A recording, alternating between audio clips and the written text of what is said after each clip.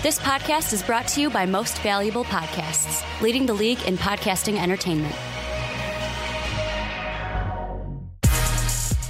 Welcome, ladies and gentlemen, boys and girls, children of all ages. This is the Fast Break Podcast. I'm your host, Sean Anderson. Alongside me, as always, is Ricky Wimmer. What's up, guys? And Dave Oster. How do you guys not remember what I say every time we do the show? Hey, everybody. What did you say? Because you just hey, didn't say it. Yeah, no, I'm more disappointed. I'm with you guys in Discord. Thank you guys for calling out as well. I hit them up directly, but yeah.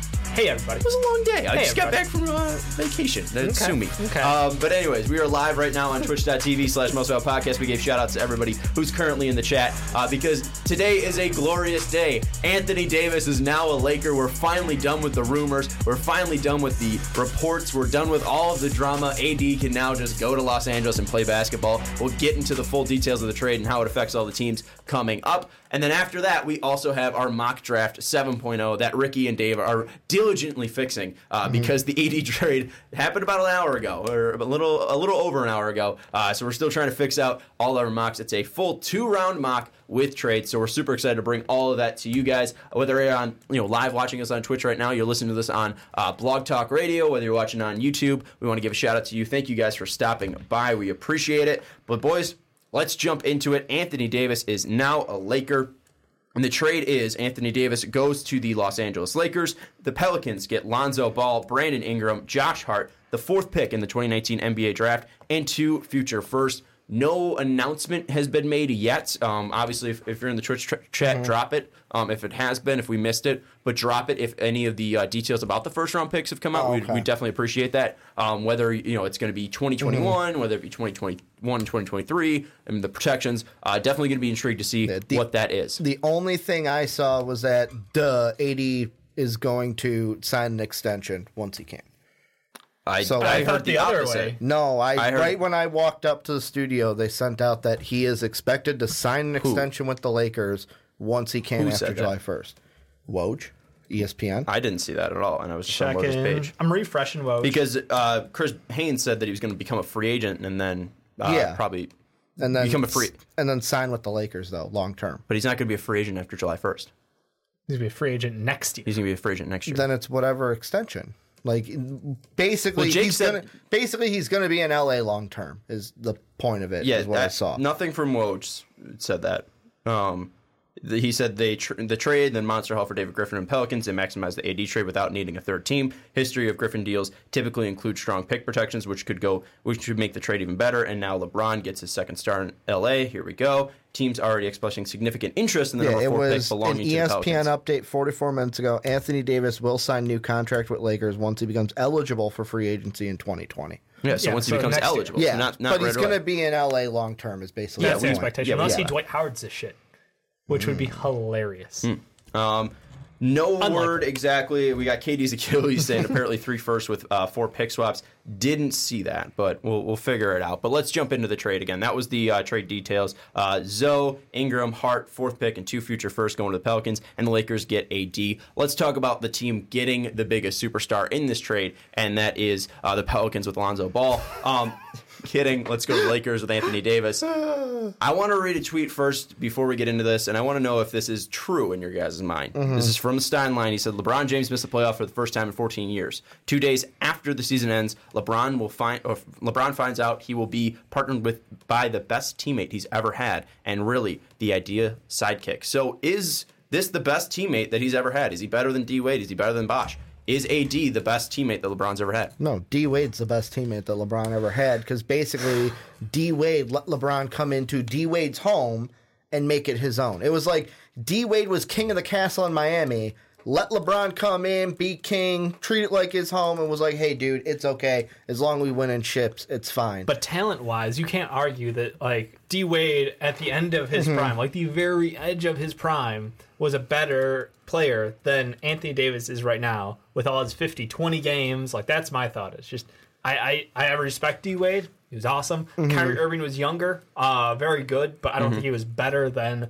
Anthony Davis is right now. Well, so and the thing that will answer that question, like we don't know the true answer to that question until we see how this plays out. Because I think if the Lakers don't win a ring, then AD can't be a better teammate than Kyrie or D Wade, because both of those teammates got LeBron a ring. But they also had a better version of LeBron. This is arguably a worse version of LeBron compared to the versions that KD or that Kyrie and that Wade had. And also, someone brought up the fact that AD's never played 82 games, but neither is Dwayne Wade. So D Wade was never playing 82 games.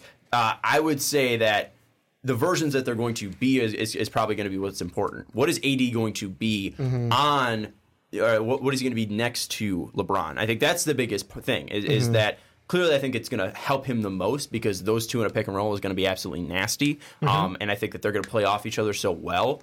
I just wonder how AD is going to do with less shots and not being the guy, and that's the biggest thing that I'm going to have to see. Because talent-wise, it's so tough to compare because one's a big and one's a guard. But I just wanted to throw that out there. But let's talk about the actual move. How does it affect the Lakers' timeline? How does it affect the team? And how are LeBron AD going to... I'm so used to saying Katie. How are LeBron and AD going to pair up next to each other? I will say this. The first thought in my head that you got to throw, whether you like him, you don't like him, you got to give props to Pelinka because he got it done. What Magic said he was going to do and what Magic didn't do was bring in guys for LeBron, trade for guys for LeBron.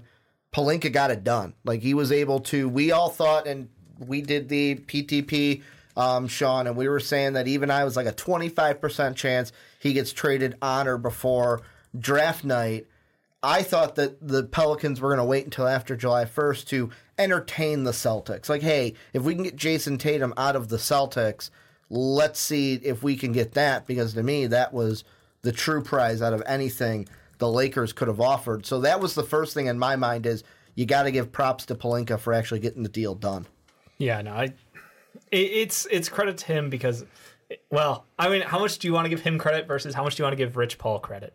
In my head, that's the argument because Rich Paul started it. Rich Paul paved this thing. He wrote this thing up. He engineered it. He dropped the news bits. He talked to the media. He talked to front office. He talked to agent. Like, he did everything. He's the mastermind behind all of this. That's why I'm like, I want to give him credit, but at the same time, I mean, like, Pelinka had to decide what they're giving up, though. All he had to do was finish. David Griffin already had a connection with LeBron and Rich Paul. I'm not... Yeah. And here's the thing, too. I don't know if I can give Rob Pelinka too much credit. He did get the deal done. He was a part of it. But then again, I mean, we all kind of knew the idea that had to happen. We knew that they had to get two young stars, which they did in Lonzo, or at least two young potential stars in Lonzo and Brandon Ingram. They got an extra piece, and Hart and Kuzma, I think, can kind of be seen as the same bits in ways. You know, Kyle Kuzma is a guy that obviously can put up near 20 points per game and is more of a wing, but Josh Hart as guard provides, you know, an all-around game that is I think comparable to Kyle Kuzma. And plus they're not the all-stars, but they are very good players. The Pelicans, in my mind, why would I want Kuzma when I'm taking Zion number one? Well, like, that to me is like they might be a little bit too similar with the little like. Yeah, I disagree. Yeah, I think similarly. Like I think the Pelicans go out there and get, because AD is gone. If whether Randall comes back, I think you get a 5 and roll Zion at the 4. And where would you roll Kuz at the 4? No, off the bench. No, yeah, as I say, like Kuzma is just a wing shooter. He's a great spacer. Like I think I don't see the overlap there. I don't know if I would even call, like you were talking about how Hart is, you know, a good player. I'm like, he's more of a role player. I know last year he was hurt, so his numbers really dropped off later in the season. Hart can be though what you hope that he's a two-way guard off the bench for you. He can defend pretty well. It's just that shot from 3 really dropped off the face of the earth. The expectations out the gates though were really high for him. So I still think value-wise, you're getting he's a more valuable player to me in Hart at this point, because I think Kuz is just, no offense, he's a spacer, but he's also a chucker at times. I think Hart is a much better three-point shooter than what he showed last year. I think we all know that. We can look back at college. No, I think he is. I don't think we're hoping. We saw what he was in college, and I think that he showed that he was a much better three-point shooter than that. And I think injuries had to deal with that, and also the change of just going to a new team pretty much with LeBron. I mean, not going to a new team technically because he still was a Laker, but going and having to deal with this whole changes, and obviously that whole team didn't deal well with the changes, but clearly this was the right move for the Lakers. I just didn't think they were going to be able to get it done. I just didn't think that the Pelicans wanted to deal with them, but David Griffin coming in was the right move for the Pelicans. Gail Benson knew what to do. She knew that Dell Demps needed to be moved, and you know, she brought in a very smart hire in David Griffin. I thought the move was great when she hired it. Now I think, you know, making this move fully sealed that David Griffin was the right choice for the Pelicans to lead them into this new future. And I'm excited for the Pelicans fans, and I'm also excited for the Lakers. They were the favorite to win the NBA championship before this came out. This news came out, and now they add Anthony Davis. Are they the favorites in your mind to win the championship next year? The Lakers? Yeah. No. Like, I think that the West, to me, because of the Warrior injuries, next year is going to be interesting because it could potentially be the first year we don't walk in thinking the Warriors are just going to walk away with the West. I think before we can answer that question, we got to wait to see what the Clippers do in free agency. The Lakers are going to be tough. The Rockets, are, even if they don't make any trades, they're going to be back in the picture last year because they're such a good team still. Denver, they're young and you expect them to get better. I think that it's going to be a fun, like next year could be the most fun ride we have in the West, partly because of Clay and KD injury. That's the bad part of it, but because there's not that looming of like the Warriors are going to win, we could have a fun race. Who in the is West. your favorite though to win the NBA title? I would say one team that I would put above the Lakers is the Nuggets because I think that them with experience in the playoffs, if they make a move or two to kind of fine tune some things, they're a team that beat my expectations. I thought they were going to get like not swept but get upset in the first round by the Spurs. And they almost made a deep run in that playoff. All right, here's the thing: is I love the Nuggets, but you're talking about LeBron James, and you're also talking about Anthony Davis, who has more playoff experience than that whole Nuggets team, pretty much outside of Paul Millsap. So it also depends on what the Lakers with LeBron and AD are not winning the title. I'll say that they need one more piece added in. But whether that be adding more depth around them or a star, I still think that they're better than the Nuggets because they still have. I think at max they'll have like $32 million in cap space, which will be enough to add depth and or a star next to them. And I think it's just now swooning one of them, whether it be Jimmy Butler. Clay's ACL got my back. He says, I say no. I saw that one too. Kyrie as well, or Jimmy Butler, whoever they do sign. Obviously that can help them, but I think even if you had depth, you're talking about two, in my opinion, I think two top 5 players in the NBA. And LeBron James, who is, I think, the best player in the world, and I think Anthony Davis, who was my pick to win MVP this year, before he decided he didn't want to play in New Orleans anymore. I thought that was going to be the rise to the top, but I think they pair so well together. And if you're adding a guy like a Kemba Walker who could shoot extremely well from the outside and be a playmaker when those two aren't working, and just provide some speed as well, I think that would be huge. If you add Jimmy Butler who can play lockdown defense, that'd be massive. And you still keep Kyle Kuzma who could be a great shooter from the outside. So that's going to be definitely something interesting. I would favor them the most out of the West. They might not be my favorite in the NBA because I think I might still lean towards Milwaukee if they're able to keep everybody. If they're able to keep Chris Midd, if they're able to bring back Brook Lopez, I think that team probably has to lead it just because that chemistry has already been instilled. Giannis is going to get older. He's going to get better. He's going to grow into his body a little bit more. And I think that it would probably be leaning towards my favorite because you can't say the Raptors, although they won, because you're not sure if Kawhi's going to be there. Can't say the Warriors, obviously, because of the injuries to KD and Clay. I think if we're saying favorites in the NBA, I would say Bucks. I think that'd be an easier bet, a safer bet. But if we're saying in the West, I have to lean towards LA. But what about the Rockets is my question. This is the team that had been hunting the Warriors year over year over year and just not good enough. Just not good enough. Injuries at inconvenient times. The worst shooting streak we've ever seen from 3. Like, doesn't this line up for 2019-2020 season to be like the year for the Rockets in the West? They've got the most playoff experienced guys on the team. They've got great leadership. And I know they just literally came out and were like, everyone's for sale. That's the thing that I would say it scares me. But at the same time, now that KD and Clay are out, like... Everything's for sale, and I just don't know if, again, you bring up the fact about injuries. Like, I still think that's going to be a problem for them. Because if Chris Paul goes down, they're immediately taken down a little bit. And if you're asking me who am I taking, Clint Capella or James Harden against LeBron and AD, I think that one's pretty easy. I'm taking LeBron and AD. So we'll see. Obviously, it's going to have to depend on who they bring in, the Lakers. That supporting cast is so key. But it's going to. I still think that it doesn't have to be perfect for them to win. It could be decent, and they can still win. It just can't be horrible. It just can't be Rondo, Lance, JaVale, all those guys, Easy, all those guys they brought in. If they could build a decent supporting cast, I think that they need to be the favorites in the West. Let's talk about stars now. Who else can they add before we move to the Pelicans? Who else can they add? Who's if you had to rank the guys, give me a top 3 of free agents that the Lakers can bring in this free agency to really help this team. If we're looking at money wise, I think they're looking at either 28 if AD accepts his $5 million trade kicker, or it's 32 if he declines it. Well, that's also the thing is when this trade actually goes official, because if it's, I believe, after July 6th. Yeah, is it going to be after July 6th? Was that confirmed? Mark said the AD trade with Los Angeles cannot be completed until July 6th. The question now comes to how LA times the trade. LA can use cap space as a buffer first or wait 30 days and have salaries match up. Waiting would preserve cap flexibility to use $32.5 million.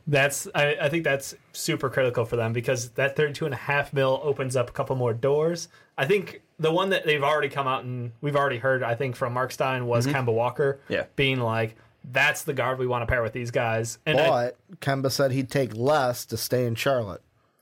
When? That was because it came across my phone that he told the Hornets that he would be okay with taking less than the was that is Supermax. my thing. It was this week I saw it. Yeah, well, that he'd be happy with taking less than the Supermax to stay in Charlotte. My thought is, as soon as Anthony Davis got added to that team, if I'm Kemba Walker, I'm also thinking I would take less than the max to go to another team. Yeah, you know? June like 13th, NBA.com, Kemba Walker says he's open to taking less than Supermax from Hornets. Yeah, and so that's why I want to see you rank the top three of guys that are out there that are available that they can sign that you think will sign with them. Not the guys that you think they should sign, but what are realistic options for them? I still think that Kemba will sign in Charlotte. We'll get to that, obviously, in my mock draft. But I think if we're looking at it, I think your number one goal has to be, and I know I don't care if this is unrealistic. Your number one goal has to be Kawhi Leonard. If he's going to be a free agent, and if he wants to go to LA, if he's from that area, there's no reason you should not be going after Kawhi Leonard. Put him at the 3, play LeBron at the 4, and play AD at the 5. Just dominate the league. So that needs to be your number one option. And if you get them, NBA championship confirmed. I don't give a shit who you put next to him. You put Arcidiacono at that 1. Nice. I don't care. Nice. If we're going 2, I would need to look at a guy like Jimmy Butler. I think that his three-point shooting on the outside would be huge. He doesn't need to be the guy to be successful. He works his ass off. He doesn't care if he's scoring 12 points a night. He will just go out there and do what's needed for the team. I think that needs to be your next option. And then if not, if you can't get any of those players, I think that you need to have a guy who can play make a little bit. And I think if that is what's out there, I think that Kyrie needs to be option number 1, but I don't know if he wants to go there. So then Kemba comes in, and I think that he needs to be your third option because I'm iffy on Kyrie going. If you get Kyrie, there's no wrong way to you can't be mad if you get Kyrie. But if you're not able to get Kyrie, I would say Kemba. So I'd go Kawhi, Jimmy, and Kemba. If you're getting Kemba, that's good. If you're getting Kyrie, that's good. If you're getting any of those 4 players, you did a good job. But if you're missing out on them and you're not able to supplement that team with the right players around them, then this is not. It might be seen as a failure, but I think that'd be my power ranking at least. I'm going to go a little bit different. And the reason why I'm taking Kawhi off is because here's how I see the top free agents. Sure. Durant's going to stay with the Warriors. Yep. I don't think Kawhi wants to play with the Lakers. If he's coming to LA, it's like, for me, it's Raptors or Clippers are the ones that are going to get Kawhi Leonard. Right, but you're not even going to try? No. You're not going to try to woo the man? No. You're going to try, but I'm saying I don't think it's going to happen, so I'm not putting him on my list and wasting my breath. The Nets are going to get Kyrie. Kemba stays with the Hornets. Clay with the Warriors. So to me, my list would be number 1, Jimmy gets buckets. The G stands for gets. That's number 1. Number 2, I would say I'm torn between either like a Chris Midd or a Tobias Harris because maybe that's 3. So I'm changing my power ranking. That would be 3, either a Chris Midd or a Tobias Harris. Number 2, I'm going to say, I know that people are going to say he didn't perform well in the playoffs. He was coming off an Achilles injury. I go after DeMarcus Cousins. Do you remember what DeMarcus and AD looked like together? That's too big with of a LeBron. lineup. Why not? Why not go? And I think you need more of a playmaker. I think it's going to be a little bit of a drop because I think all those top guys, like I said, KD, Clay, Kemba, Kyrie, Kawhi, they're going to have their minds made up to where the Lakers are going to look at that next tier and have to try to find who to get. Shout out to these Knick fans that are popping off in the chat, especially the Sums Oliver. They're saying we're getting Kyrie and KD, fam. KD's Achilles also said KD's still going to New York. I hope for you guys it is. I'm not ruling it out, but I'm going to lean towards the Warriors. I'll rule that for you guys. Knick fans, Justin I'm sorry. Bieber said never say never, Dave. So never say never. I'm sorry. You went from getting Zion Williamson, Then you're going to get KD. Then you're going to get Kyrie Irving. Then you're going to get Anthony Davis. And by the end of this, you're going to have none of them. I'm sorry. That's how it goes. You're a Knicks fan. You should be used to this. So in Sean bet fashion, you going to make a bet? If they do get both, are you going to do I'm already anything? buying an Eddie Curry jersey if KD goes to the Knicks. I mean, I think was it KD and Kyrie, or was it just KD? I don't know. We'd have to go back to the tape. I think either I'm fine on way either one. is not happening. Good luck next year with Dennis Smith Jr., Kevin Knox, and I love Mitch Rob, so I'm not gonna talk shit about him. I mean, But yeah, at least they get RJ.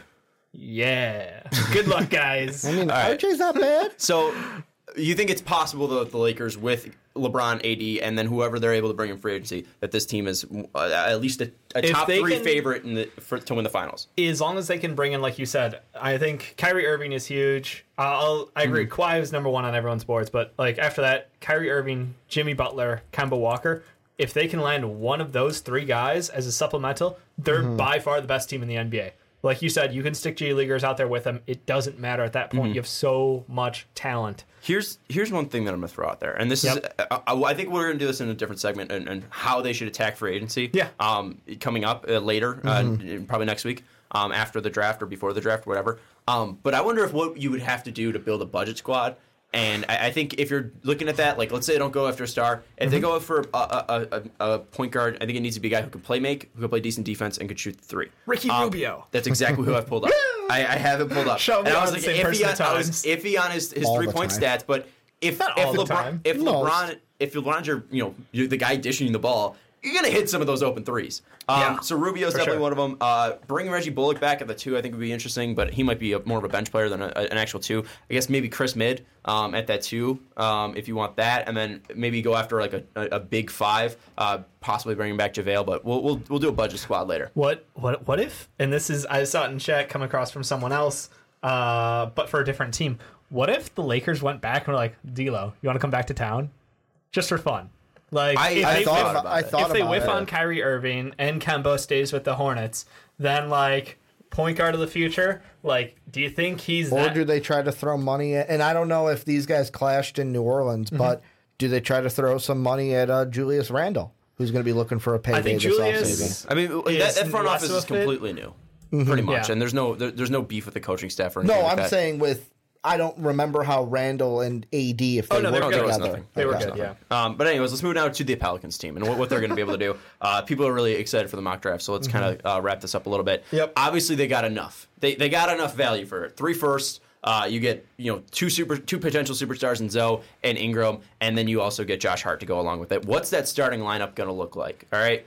And also, do they trade the 4th? Let's start there. Do they trade the 4th pick? Do they keep that 4th, or do they look to move it? Wait for my mock draft. No, give me it now. Yes, you trade the 4th. Why do you trade it? If I can get the Hawks, because the way I'm looking at it, But what the do you Hawks what do you really- do? What do you, not specifically, but what are you looking for? What's the goal to trade that? For me, I'm looking for more draft picks this Why? year.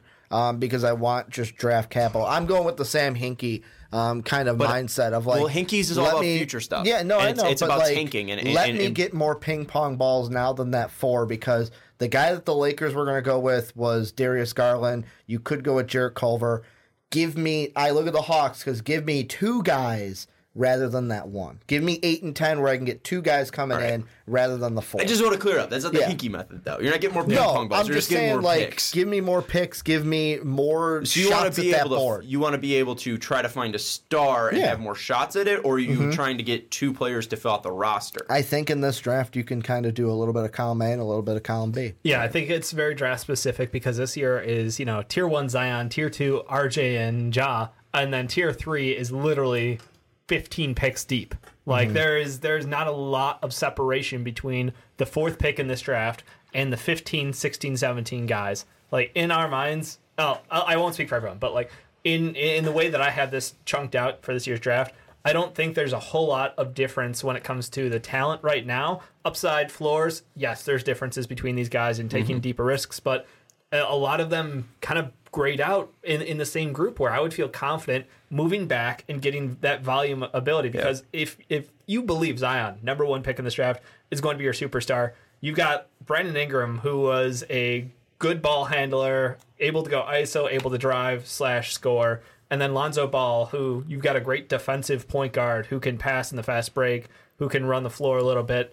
I think that team is looking for two kind of supplemental guys who still could have upside, but also I would rather fill out that 5 and on that young contract scale be happier with younger guys like that instead of going for that one hit at 4, whether it is a Darius Garland or a Jarrett Culver or a Cam Reddish there. I think that the difference between those guys and that next, in the next couple of guys taken is not going to be that big. So I'm about volume and filling out that team. And I want to throw out someone bringing up they should trade the 4th for Chris Paul. First off, I don't think Chris Paul would be happy going back to New Orleans. Like I wanted out badly to begin with. But at least with that, do you think what's more likely, them trading the 4 or them trading Lonzo? Honestly, Trading the 4. probably trading the 4 right now. But there's a fair chance both could happen. Why? What's the positive of trading both? I think we'll get more into this into your mock, but just keep it quick. Depends on if they can get a stab at Darius Garland.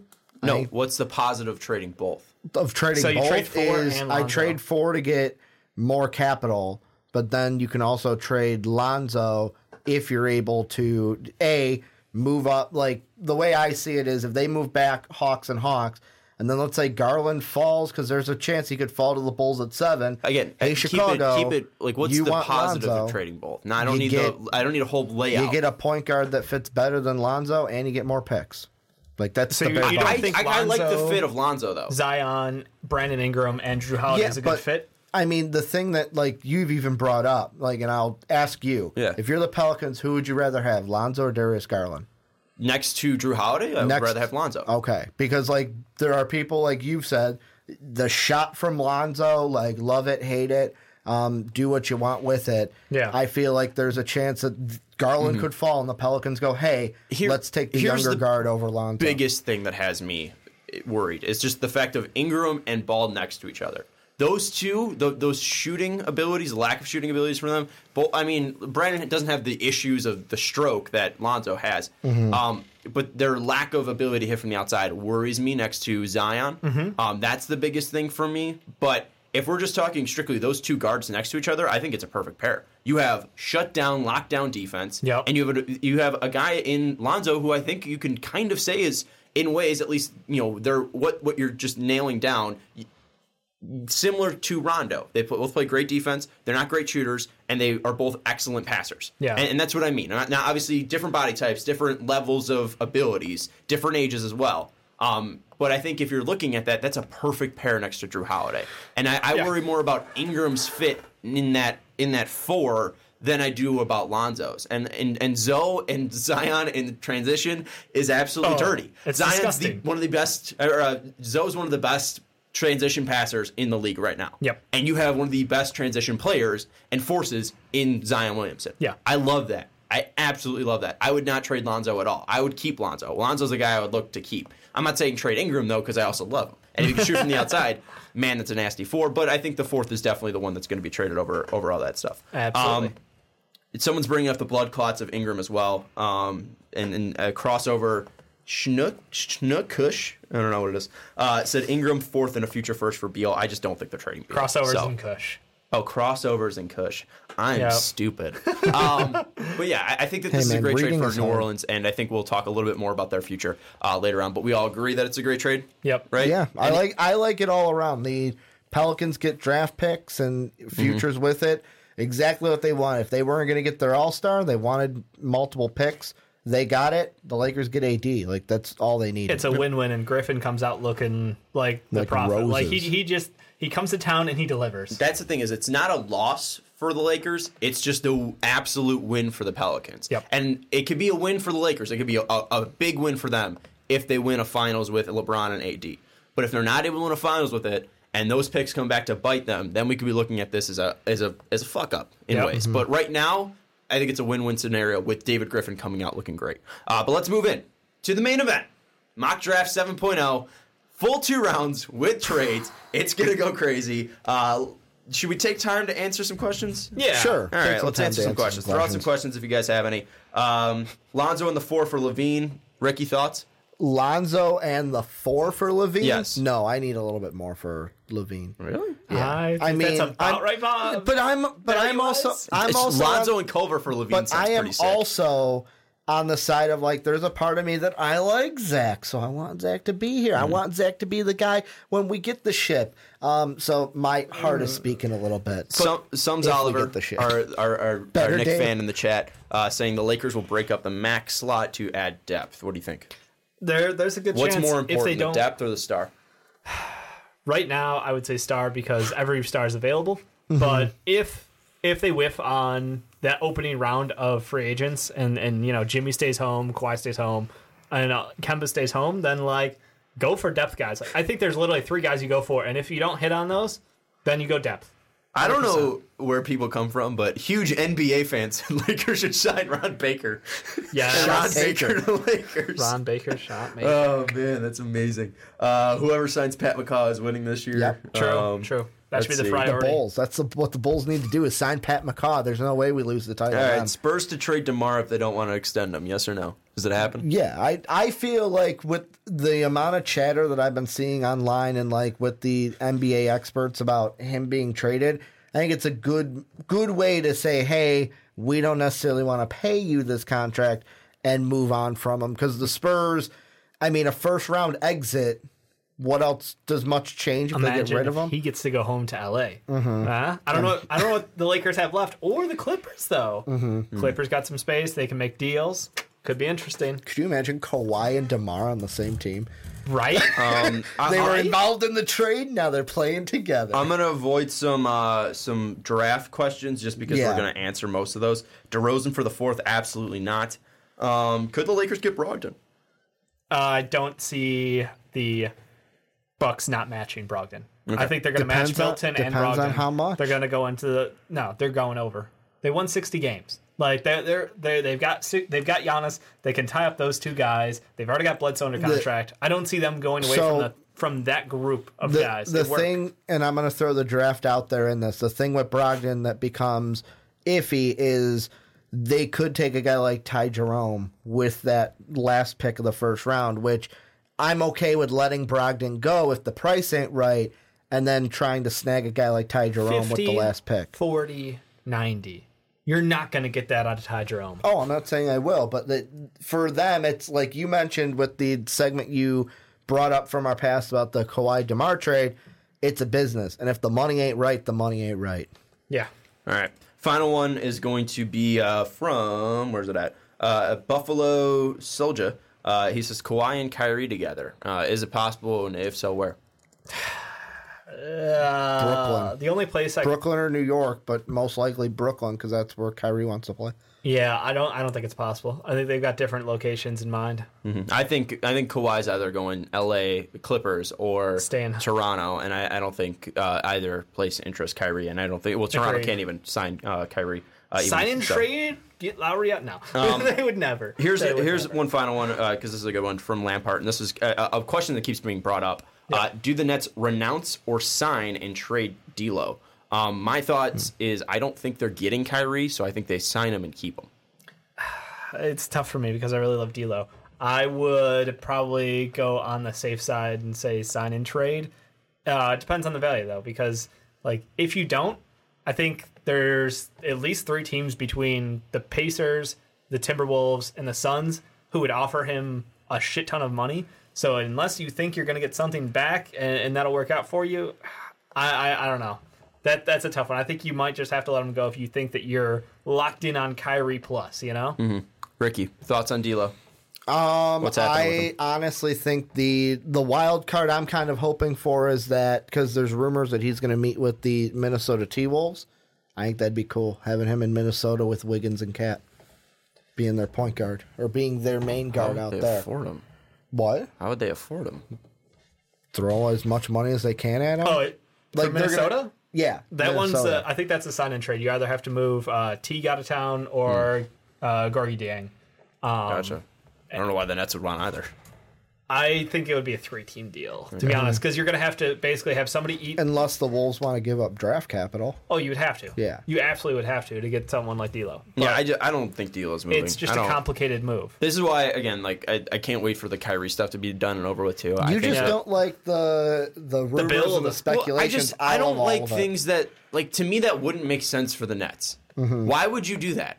Yeah. You have Kyrie who I mean, Kyrie's a better player, don't get me wrong, without a doubt. But D'Lo is younger. D'Lo showed that he's an all-star. D'Lo showed that he works on this team. Why are you blowing arguably more money on that for a guy who also has more injury problems? Kyrie has more injury problems than D'Lo. D'Lo has had some injury problems, but Kyrie's injury prone at this point in his career. Like, he's been injured since high school. Well, that's what I'm saying. You're It's 100% right. It's like, what's the big push? Like, does that make you an NBA champion? No. Like, the question I think stick is, with D'Lo. Like, stick with that. I like homegrown talent, and I think that he's kind of homegrown in Brooklyn's sense because I know he was drafted by the Lakers, but he really became his own player in Brooklyn. Right. I feel like that would just be the smart thing, is just to keep him in. There's don't bring definitely in Kyrie. some questions in Brooklyn about his fit next to Dinwiddie and Karis LeVert. He notably popped off after Karis went down and choked horribly when they were in the playoffs. Karis stepped up, thankfully, but like, he did not play great off ball with them, and you wonder if Kyrie Irving can do better than that. I wouldn't take it. I don't know if that gamble is worth it in my mind, but yeah, that's for them to decide on if he can be an off ball guy or if he really just can't work in the same system as Karis and Spence. Yeah, I mean, it's saying it's highly unlikely they retain him if Kyrie signs. I don't know if Kyrie's signing. I don't know where Kyrie's going, though, because I think Boston's not off the table. I think Brooklyn. New York's obviously out there, but, I mean, if he's not getting another star, would he go there? Brooklyn, obviously, is a team that's out there. L.A. now with the AD signing. I mean, I think they put themselves in a very nice spot to get him, but we'll obviously have to do free agency predictions when that's around. But let's get into the mock draft time. We promised 7:30. We didn't know AD was happening, so let's jump into it right now. We're going to go 1 through 10, right? Or should we do lotto? How do you want to break this up? 1 through 10. I do 1 through 10, second round. Okay. All right. So we're going to go 1 through 10, then 11 through 20, and then 21 through 30, and then our full second round. Let's start off at number 1. Ricky, who do you have the Pelicans taking? So, shocker, Pelicans go with Zion Williamson out of Duke at number 1.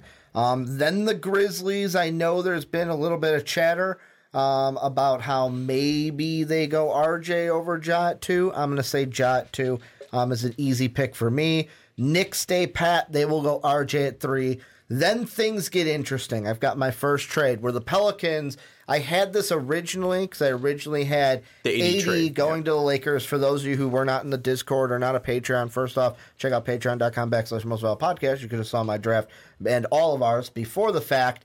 I had Kuzma, Hart, Ingram, and the 4th going to the Pelicans for AD. I'm going to have the 4th go to the Hawks with 8 and 10 going to the Pelicans. Hawks are going to take Jarrett Culver then at 4. Then at 5, the Cavs are going, man, Culver's the guy we wanted, but they'll go to their second option. They'll go DeAndre Hunter. Then the Suns. There's rumors that they really like Brandon Clark. There's rumors that they really like Jarrett Culver. Culver being gone. Brandon Clark, I think, would be too much of a reach here. They're going to go with their second guy, Kobe White. He's going to be a Phoenix Sun. Then another trade with the Pelicans. The Pelicans are going to take Lonzo in the 8th, send it over to the Bulls for the 7th pick. Pelicans jump up, get Darius Garland. Bulls then at 8 go with Cam Reddish. Then the Wizards go with Sekou at 9, and the Pelicans round everything out in the top 10, taking Bol Bol with that 10th pick via the Hawks. All right, Dave, jump into it. 1 through 10. I've got the Pelicans at 1 going. Yeah, I'm just reading mine. I'm just, yikes. I've got the Pelicans going with Zion Williamson at 1. The Grizzlies going John Morant at 2. The Knicks going RJ Barrett at 3. Then the Hawks via the Pelicans via the Lakers are taking Jarrett Culver. The Hawks are giving up 8, 10, 44, 2 seconds.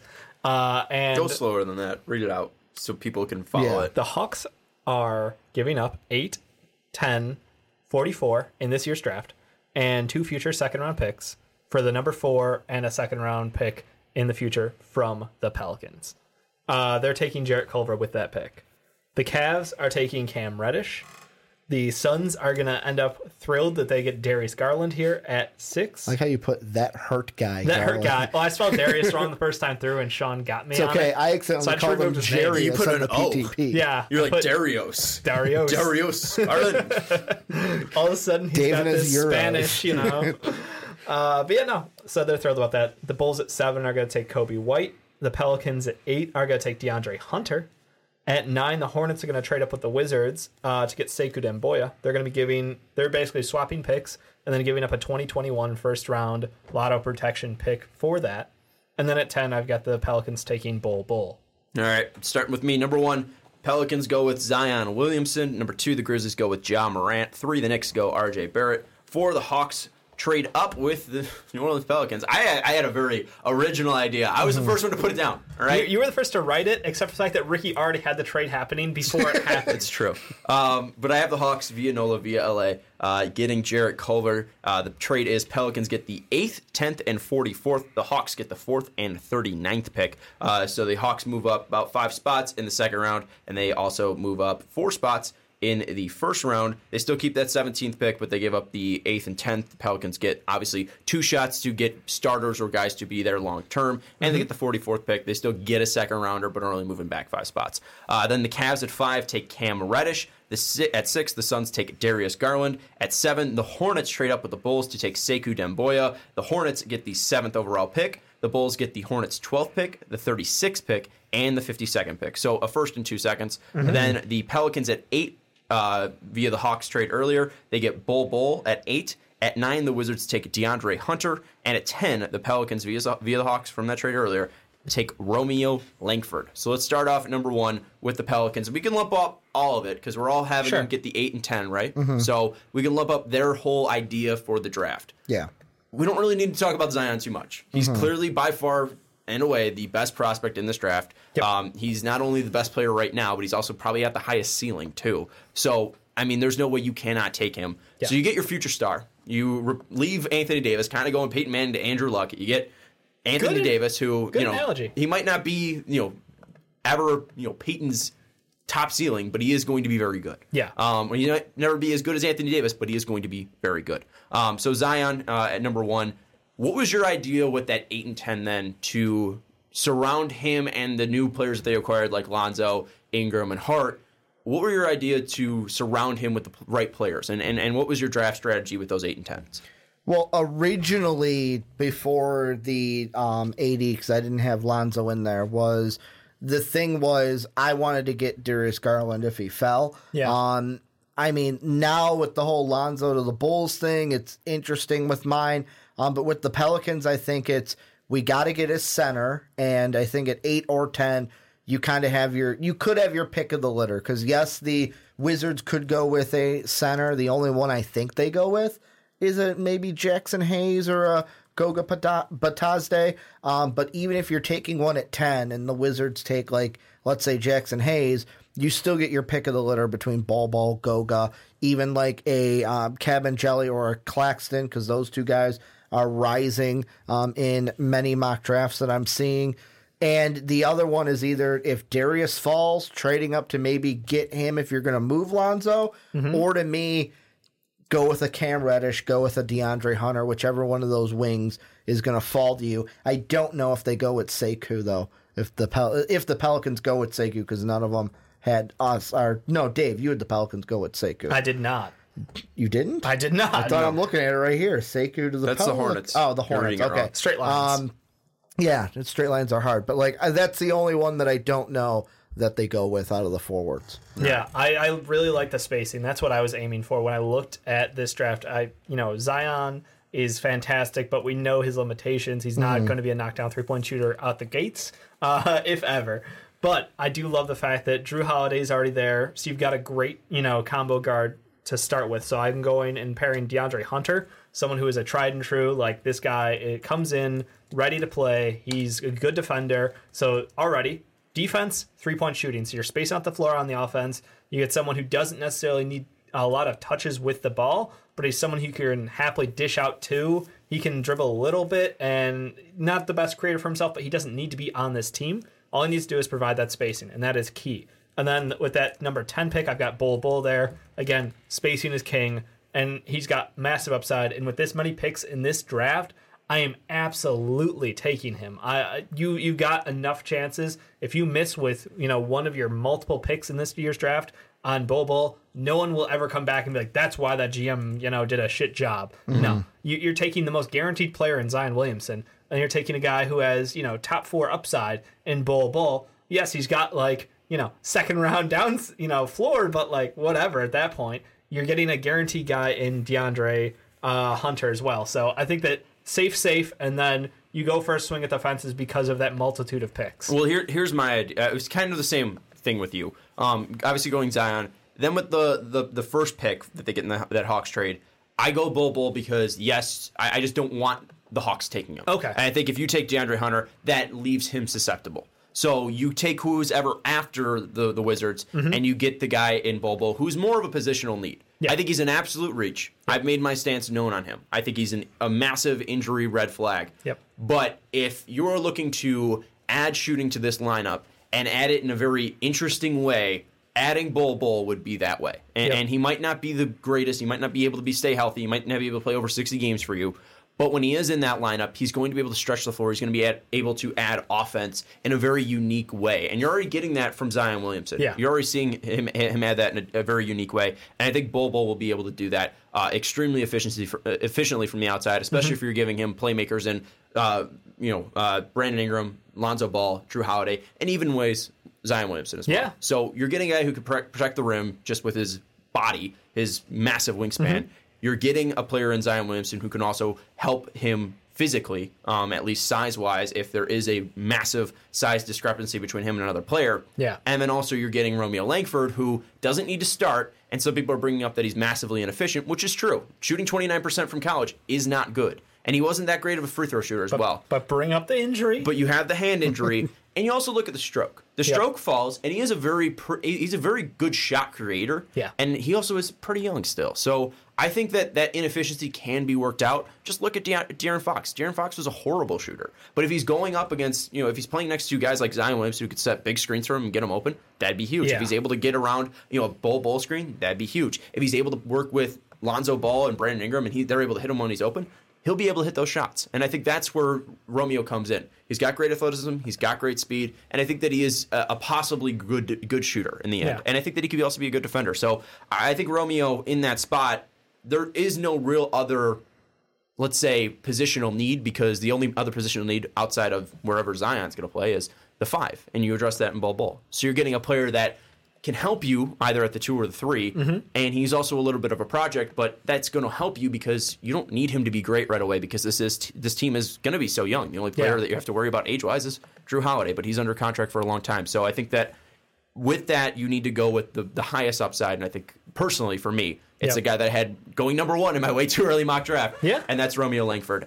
Ricky, let's go to your draft real quick, though, and I want to have you at least defend the Bulls trade, because a lot of people are bringing that up, and I think they're saying that's way too little of stuff that the Bulls are giving up to get Lonzo Ball. They're only moving back 1 and getting Lonzo Ball. Explain your thought process there. Well, the thought process is, it is 1 pick. Yep.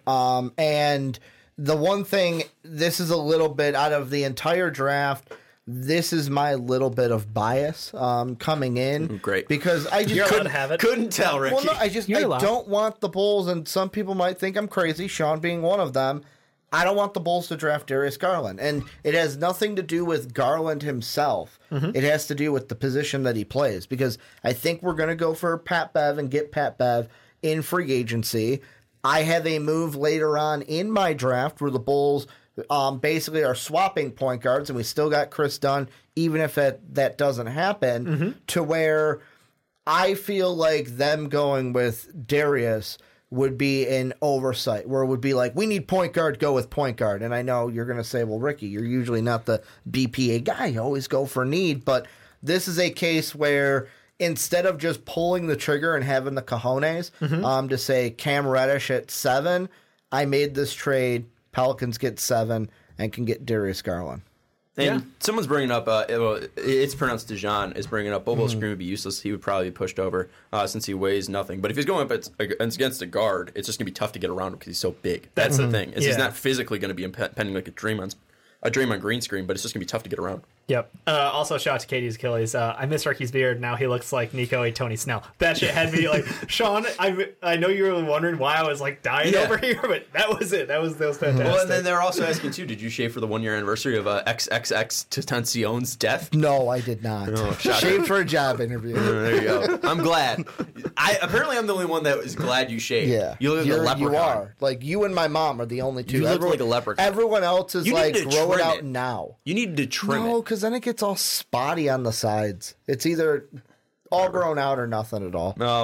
Anyway. Little kid or no little kid. And Jack Dub 77 saying Bol Bol will go in the 20s. Book it. Here's the thing: is I agree with you, and it's not that I think that some of the picks in my draft were I wanted to fit a team's need, right, rather than what my stance is for this position. I think that if they're in that spot, the Pelicans are, they're going to look to add what's best to fit their lineup. Mm-hmm. And if you're talking about a stretch 5, they're very hard to come by.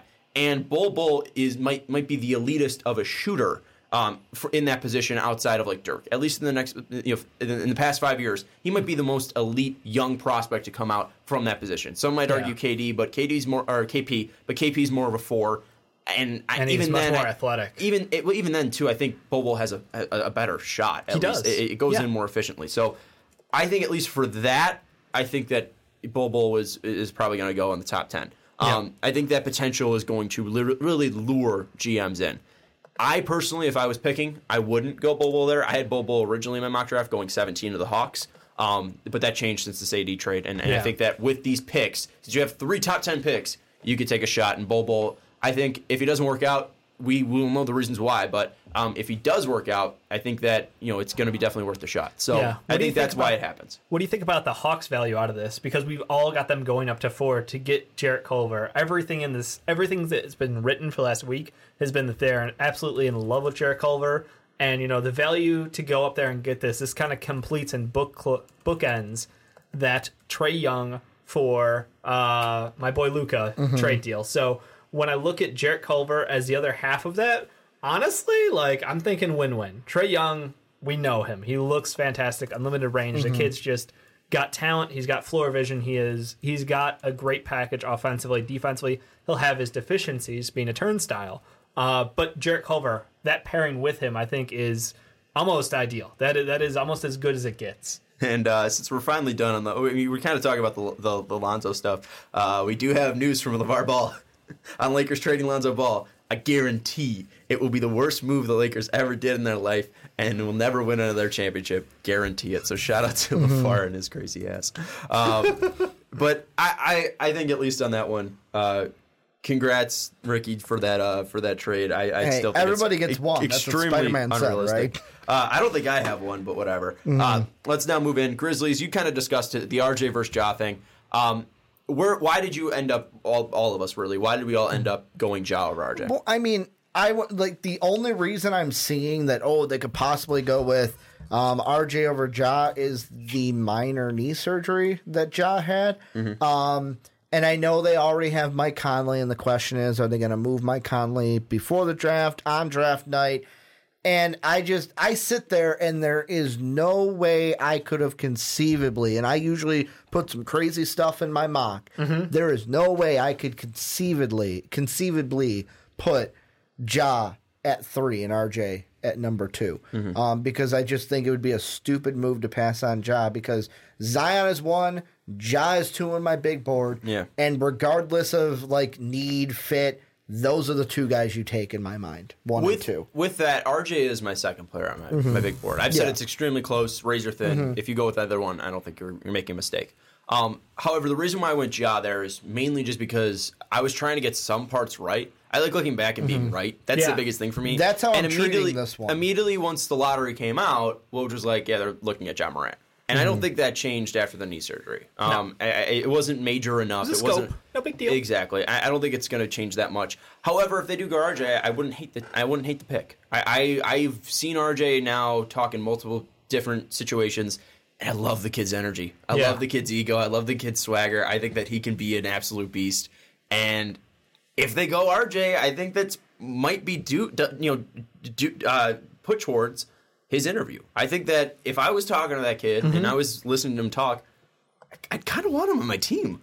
He's just wherever I go, I'm going to go play my ass off, and I'm going to go win. And I absolutely love that mindset. He doesn't care who's going to be on his team. He just wants to go and win, and I absolutely love that. I haven't heard that from Ja. Not saying that Ja is boring or anything like that, but I've seen it from RJ. Josh straight up sounds like Derrick Rose at times. I'm just giving you a heads up. Really? That's why I totally wanted him on the Bulls even more. Was he was on Get Up, and I was like, his voice sounds like D Rose. Get him in a Bulls jersey. He's got a little bit of that love in there. So well, and you were going Ja Morant over RJ just because you love Ja. Yeah, I mean, look, he's just so damn good. He does everything. It helps the fact that I put him in my way too early to start the year off in there, and I was so happy about that. Thank you to Stephen. Like, you guys are awesome at like being semi-pro scouts basically at this point. You're not officially, but I want to give them credit because they're the ones who kind of raised an eyebrow to him, and got him on your radar. Got him on the radar and got him up there early. But yeah, he delivered all year, and the biggest thing for him was delivering in the tournament.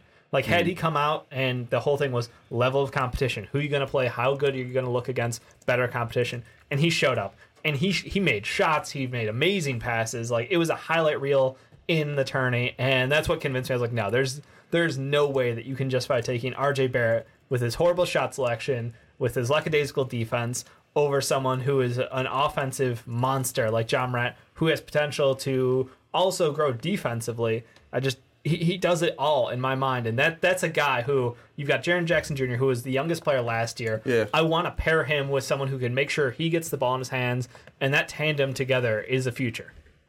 Because you're gonna move on from Mike Conley. Yeah, here's the thing: is I want to skip around. We know RJ is going to go where he goes, right? We think he's the Knicks aren't going to be able to move him now. RJ is going to the Knicks. Yep. I want to go real quick to. Well, Ricky's got a controversial take. I was just gonna say, can I pose one question? Sure, but there's bigger news that I want to just talk about. I think RJ goes 3, but is there a possibility that they trade with the Hawks to go 8 and 10? 8 and 10 go to the Knicks? No, that they can take 2 players over RJ. We've talked about this. No, I don't think that would be an absolutely idiotic move. If the Knicks do that, that'd be incredibly stupid for them to do that. The Knicks need a star. RJ Barrett's more of a star than whoever they can get at 8 and 10. I think it'd be an absolutely stupid move for them to do so.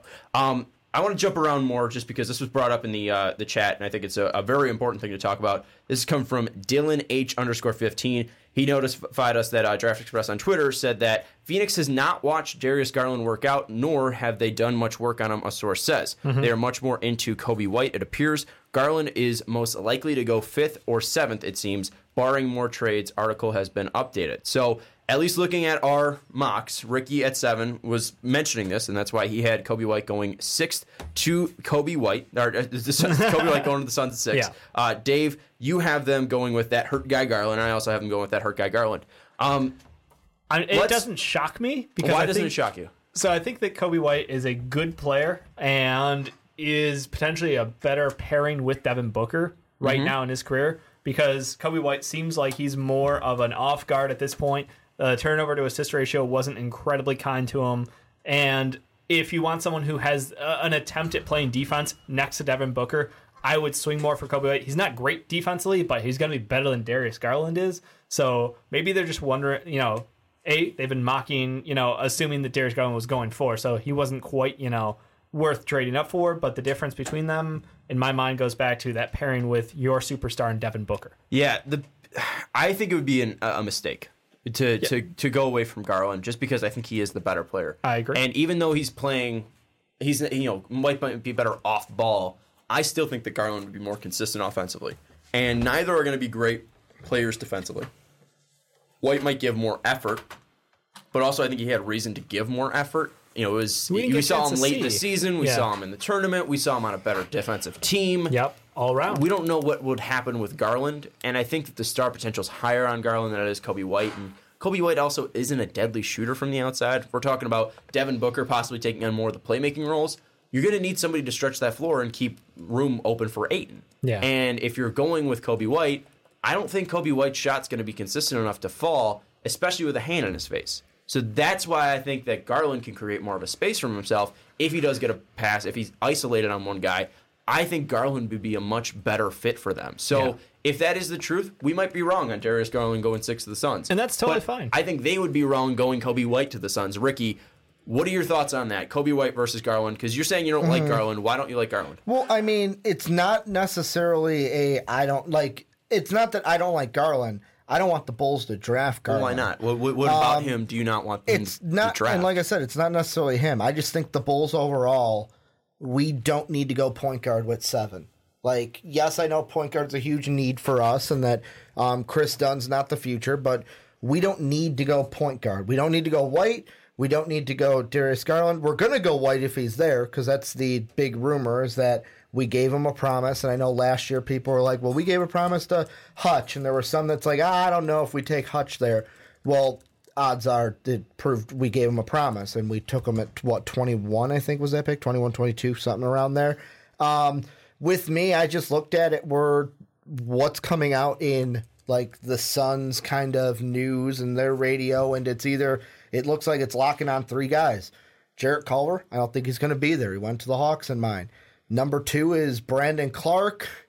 I could see him doing it, but that might be a little bit of a reach. Absolutely. If they do a trade back and get a veteran guard from a trade, then I could see them going with a Brandon Clark. But if they stand pat at 6, since the news is they're not going to trade the 6 for a veteran guard, I mean, if they like Kobe White, that's who they're going to go with, and that's why I had him go there. Yeah, and you also have, sorry, that was a different team, but you also have the Bulls getting Lonzo, so that's another reason to go away from the guard position. But personally, if the Suns are there at 6 and Garland's available, I think it'd be an absolute mistake to go away from him. Yeah, you have the chance to have a backcourt that is in the similar mold to the Blazers with Dame and CJ. Mm-hmm.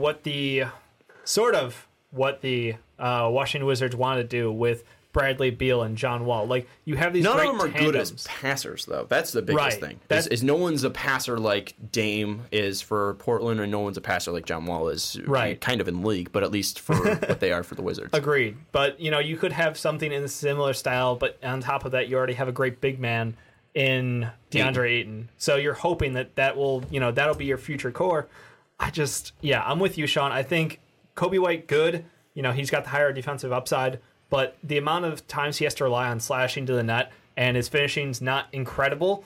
I have concerns about that. They can like him. That's fine. They might take him, but in my mock, I would take Darius Garland. Mm-hmm. All right. Let's move back to where we were, because I think that was a great share, so thank you for sharing that. I think it was, I forget who shared it now. I think it was Kenny. I'll figure it out. But let's go now back to 4, and the question now is, why do the Pelicans trade it and not take Jarrett Culver, and why do the Hawks trade up?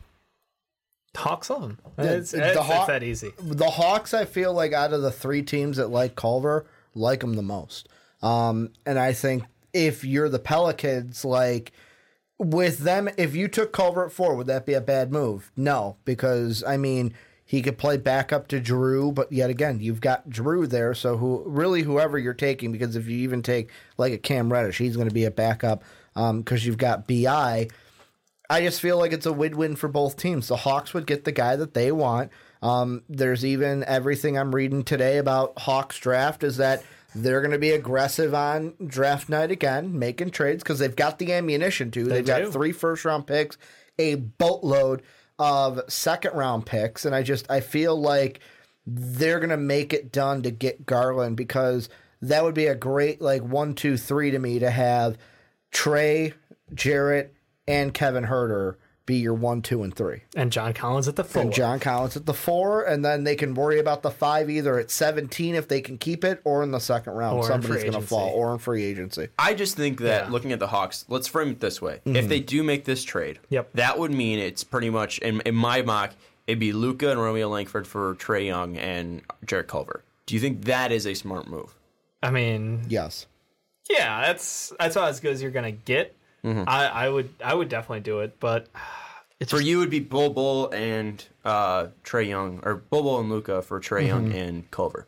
Yeah, it's tough, but I think that at the end of the day, the fit comes down to the king because Jarrett Culver gives you that toughness. He gives you that pairing with Trae Young. That's the most important thing in my mind is how do you make the best out of Trae Young? And the key is you get someone who can be a secondary ball handler and who can help defensively in a massive way.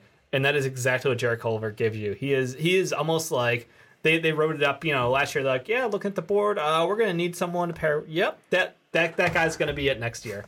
And seriously, it couldn't work out better for them unless they had gotten the number 4 pick themselves. Yeah, they did. I think in all of our drafts, they're doing what's necessary to get that ideal fit. I don't think that Zion, amazing athlete, but he's not a better fit with Trae Young. Same thing, John Morant. Same thing, RJ Barrett. I think this is the guy who they've got as their number one need, realistically. All right, let's move now to the next pick, and it's the Cavs.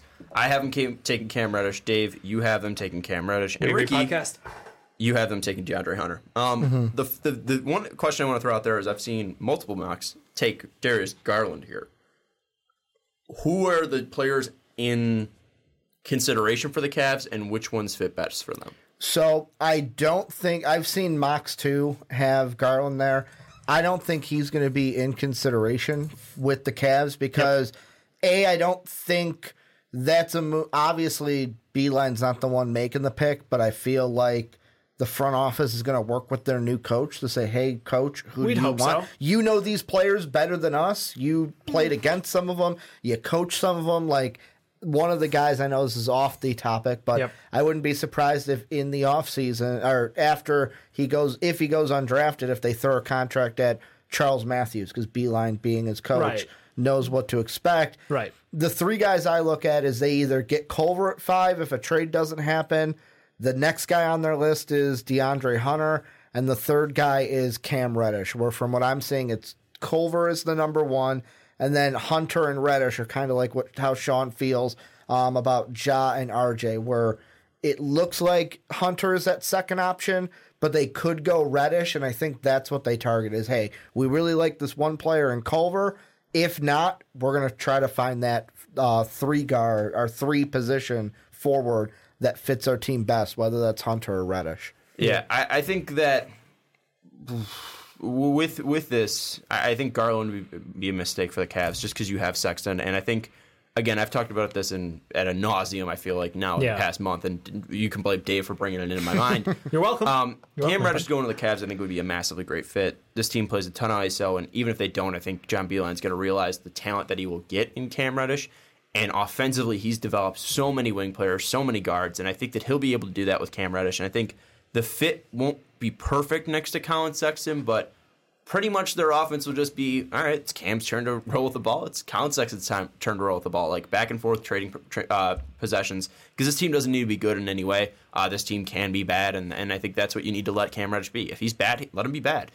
If he needs to take time, let him take that time, because I think potential-wise, he is near the top of this draft class, and it's going to be tough to pass him up. I know his production's absolutely horrible. I'm concerned about it. But you look at the body, you look at the framework, you look at his athleticism, you look at his shot. The potential is there, and this is purely a potential pick. And I think for Cleveland, that's what you need. And on top of that, you get the added bonus of, hey, if you're bad again next year, you've got a top 10 protected pick, so you get to keep your pick next year, which looks like a great draft class too. So I'm all for giving Cam Reddish, the rope to go out there and run with it. Just give him a chance to be that second option, give him ball handling responsibilities, and see what you get, because like you said, the expectations aren't there. You've got one guy under contract right now who, is the big piece of that team in Kevin Love. And even he, that was like a reward contract for, hey, we appreciate your time here. You've done a fantastic job. You're a great player. And it's not that you don't deserve it, but I don't see a lot of other teams who would have given him the similar offer. So if they move on from him because someone gets desperate and they really think Kevin Love's the guy, even better for them. I think this team just we're in restocking mode. Colin Sexton looks great to end the year. I would not take away those guard responsibilities from him by adding Darius Garland, because Garland, again, hasn't shown the ability to be a great floor general either. You need someone who can facilitate. Cam Reddish, at least, you go for a high upside wing, and you know what? You've got enough chances. Yeah. And the thing, too, is, you look at Sexton and Garland, they both seem so similar play style-wise offensively. They're both trying to make their shots, and that's it. Colin Sexton had, about 5 assists a game, maybe? I think less. Well, I think in the stretch that you're talking about... If you want to cut the season in half, then I think if you were talking about the stretch that he had maybe under 5. I think he's still around 3, to be honest with you. I don't think he upkicked his passing. I think he just became a gaudy, great shooter at the end of the year, scoring like 18 a night. I think that would just be Garland, and you're not going to get ball movement on that team. And I think that's going to end up needing to be happening. And at least in the first year, I think you're going to have Cam Reddish and Colin Sexton play off of each other and trade transitions, bring the ball up. But I think in the end, the goal will be ball movement and getting it to Colin Sexton and getting it to Cam Reddish. But I think that both of those players can grow into it. And I think if you have two guards, they're going to try to compete to see who's better, and it's going to kind of take away from actual team basketball, which I think Beeline will try to create. We talked about the Suns already. You threw out Clark, you threw out Culver, you threw out Garland, you threw out Kobe White. It's looking like it's going to be Kobe White. Dave and I are wrong. We had Darius Garland. Ricky had Kobe White. Looks like we're going to be wrong on that end, but let's move to the next one, 7. Obviously the big pick in the Chicago Bulls. What's the play here, Ricky? Lay it out again. To me, the thing that I'm wondering in my head is, do we make a trade either with the 7th, or do we move I'm seeing now articles like people playing 2K, but Bulls moving either Zach or Otto on draft night. I don't know, Dave. I'll ask you. Sure. Do we make a move? Do we move a Zach? Do we move an Otto on draft night? Either packaged with the 7 or not. I would not. I feel pretty good about our 4-man core moving forward. I think we just, add a piece like Patrick Beverly in free agency, who is heavily rumored to be coming to Chicago. Which I love. And take another stab in this draft, because that group next year, if they can stay healthy, that's a playoff team in the East. So I would not feel uber confident about moving on from any one of them. I know it's already been said that, basically if you want anyone but Lowry, be my guest. But I wouldn't do it. From what I've heard, it's Markkanen and Carter are the only two. So, no, I would keep these 4 guys together. 100%. I would take a stab in the draft, and I would go for either the best guard available. In my case, I'm taking Kobe White. Or I would go for for a backup wing, basically, at this point, which I don't really love any of them, so I would look to trade back. If Kobe White or Garland wasn't on my board, if the draft happens that way, I'm trading back. Well, and we can get into this more in the second round, but that's why, Sean, when you had your trade with the Hornets and I was watching you do your mock draft, I liked your trade with the Bulls because we get additional third rounders. We're second rounders. We're a team that can take a guy at 7 and then, or if we can move the 7th to get some additional capital later, or make a trade to get an additional first. Kind of like the Cavs are going to do the same thing where they have 2 picks. They're aggressively going to try to get a third. We could try to get back into the first round. There are guys in the second, like Roby, like a Kyle Guy I've seen. Lewis King is a guy we've worked out twice. Shamori Pons is pretty much on everyone's list in the second round. To where we can take a guy at 7 and then add some guys in the second round if we can make a deal, or with the 1 pick we do have in the second. That's the thing, is you're getting 2 picks here in the second for me in this trade for the Bulls, which I like. Yeah, and then you'll a little bit later you're going to also make a move as well. Yeah. So I mean, with the Bulls here, I don't think you've needed a guard. That's been my speaking. If you get Garland, I think if Garland falls to you, you take Garland. And in my mock he didn't, but if Garland falls to you, I think you take Garland at 7. But if he doesn't, then I think you look to trade out because you don't need any of those players right away, and none of the teams behind you also need a guard. And the only team that it would be the Hornets, but I think Kemba's staying. And I think that their idea in this is if Kemba's not going to sign the Supermax, that's huge because that's going to free up a ton of cap space for the future. And once Batum's contract's up, once Bismack Biyombo's contract's up next year. I think there's another big contract as well that's going to be coming up soon for them. Could be a Zeller, I don't know. No, Zeller's got a year after. Marvin Williams? It's Marvin Williams. Yep. That's going to have the ability for them to attract more guys that can play around him. And I don't think they'll be able to get a star, but I think Sekou, having those couple years to grow before they go after and get more depth to add and build up around Kemba, I think that his natural shooting ability, his defensive effort, and his athleticism is going to have him trend towards star potential. And if you're looking at that lineup of having Kemba Walker, Malik Monk, Miles Bridges at 3, Sekou Demboya, and then let's say Zeller right now, I think that could be a very interesting starting 5. And Sekou has such a high potential that I think that, especially next to a guy like Nick Batum, unfortunately Tony Parker retired, but especially next to a guy like Nick Batum, it's going to make his transition easier from France to the U.S. And I think that that's going to be huge for Sekou. It's just being able to transition well because he's putting that work in, but if he's able to have a guy that is a fellow countryman, if he's able to be next to a guy that's made that transition before, that's going to be easier for him to make that transition and keep working his ass off. And he's already dropped a ton of pounds already. He's thinned out very significantly, I think 20 pounds. that's going to be huge. And I think that his ability next to a star guard and Kemba would be very flashy. And I think it might be something that if the Hornets are showing like, hey, we're putting our stock into this kid because we think he's going to be great next to you, I think that might lean Kemba towards staying. It's not a star at all in Sekou yet, but it is just showing that, hey, we're making investments into you and into the players around you. We're not just going to stay back and wait. We're going to go try to get guys that are high potential players to help you out later in your career. Yeah, I think we've read pretty much similar things, and all reports do point to the Hornets trying to trade up into the top 10 for Sekou Doumbouya. So I'm excited about it. I didn't have the Bulls trading back. I actually had the Wizards trading back, and Sekou still being available there. So it works out. But yeah, I think everything right now, all the leaks, all the talks, all the rumors point to Hornets and Sekou names are tied together. Yeah, and Kenny Beecham asks a question about, do you think it's possible the Bulls will trade Otto for the 20th and 51st from the Celtics? We'll get to that when it's around 20 time. Much like you, I will lay this little seed. I've got a future Bull pick coming later in this first round. Okay. All right. But personally, I don't know what it is about Otto being traded, all these rumors. I think that Otto should be sticking around in Chicago. I mean, it depends on.